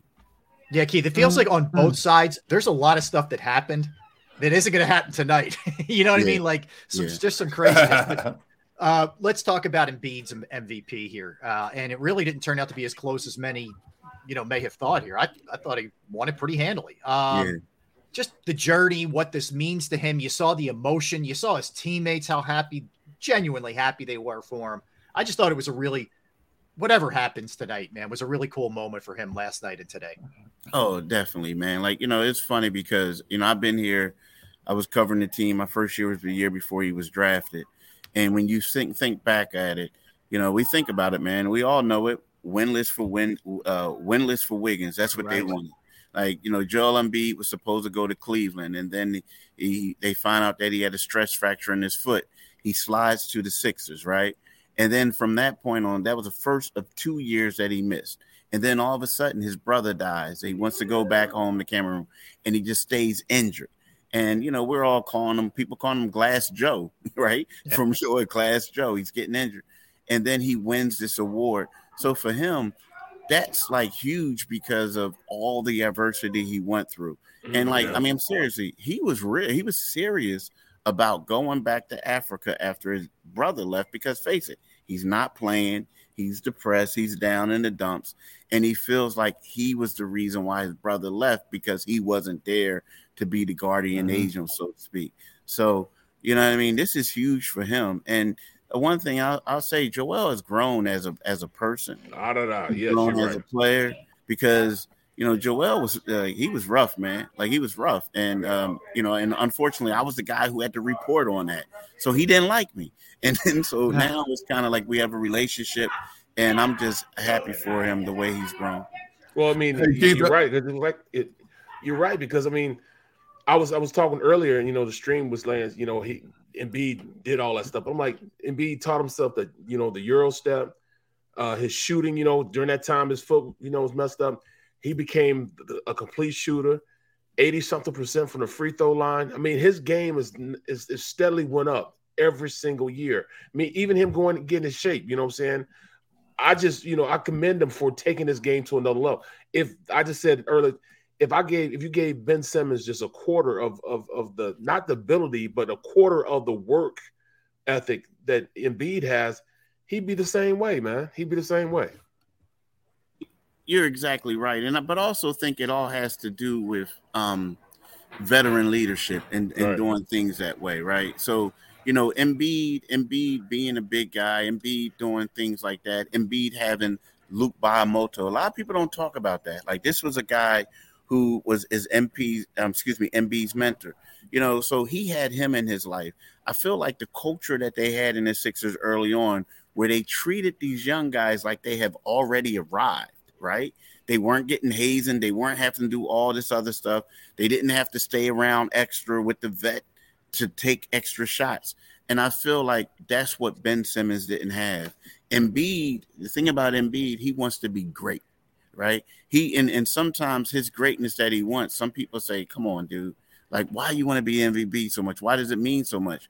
Because he's all about legacy. He wants to go on and be the first African guy to do this, do that, one of the first players. Mm-hmm. So sometimes we look at that and we see it like arrogance. We see it as not worrying about the team goals and everything like that. But that's the thing that drives him to be a winner. I felt like when you have Ben Simmons, it's kind of like, okay, I came here. They told me I'm already the best. Nobody's getting on me. I'm not shooting jumpers. Hey, I got a max. You gave me a max extension, and I don't have a jump shot. I'm an all-star. So I think Embiid had that internal motivation, whereas Ben didn't have it as much as Embiid did. Yeah. Hey, Keith, I said earlier in this show to see the outpouring of emotions from Embiid, I think it's not just for this season, but I think it goes back to last year when he truly felt he should have won the award, as many of us did. And I think he carried that chip on his shoulder and motivated him throughout this season to take his game to a little bit different level. And he finally gets that albatross off his chest. And no matter what he told us in the media, he didn't tell us the whole truth. And that's where all that emotion came from, not just for this season, but going back to last season as well. Exactly. And and it goes back deeper than that too. Like, I mean, great point. He knew he should have won it before. But I also think that when he talks about his brother and all those other things, it goes back. And he's right. And like the one thing that he did mention today is like, we all talk about like, yo, you're being selfish because you want an MVP. It's kind of not like the thing to do to say it. Mm-hmm. But let's face it. If you don't want to be the guy, then I don't want you on my team. Yep. Like, I mean, I hate to say that. Like, if you don't want to be the MVP, or if you don't want to be a Hall of Famer, if you don't want to do this and that, I don't know if I want you on my team, because that's the pinnacle for everyone. You know what I mean? Yeah. Well said. Well said. Keith, listen, can't wait for the coverage tonight, man. Appreciate you, bro. Man. We appreciate you hopping on with us. We always do. And looking forward to talking to you when you get back to Philly, man. Thanks. Have fun tonight. And thanks for having me. Appreciate you, bro. There's a lot of people walking around. Dude, no worries, bro. No worries. Thanks, Keith. Appreciate you, bro. All right, man. Take care. You can follow him on Twitter at Pompey on Sixers. That is Sixers beat writer Keith Pompey. He is great. He always accommodating, man, and we do appreciate all of our guests. All right, we're out of time, fellas. As usual. Tomorrow, baby.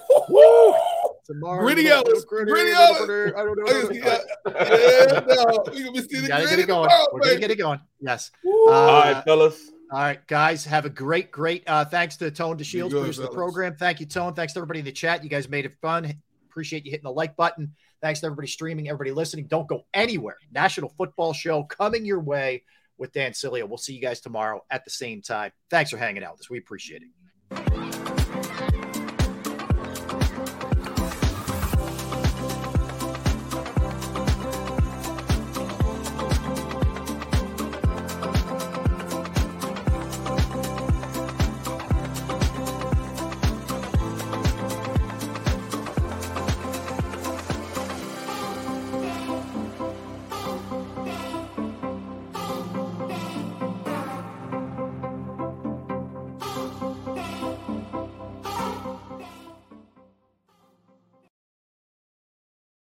Heading down the shore. Have a ball once more. Here, imaginations run wild and time stands still. Because here, you can find the best of the Jersey Shore, all on one 5-mile island. So leave the old you behind and get lost in the woods. Wild, wild, wildwood days. At Parker, our purpose is simple.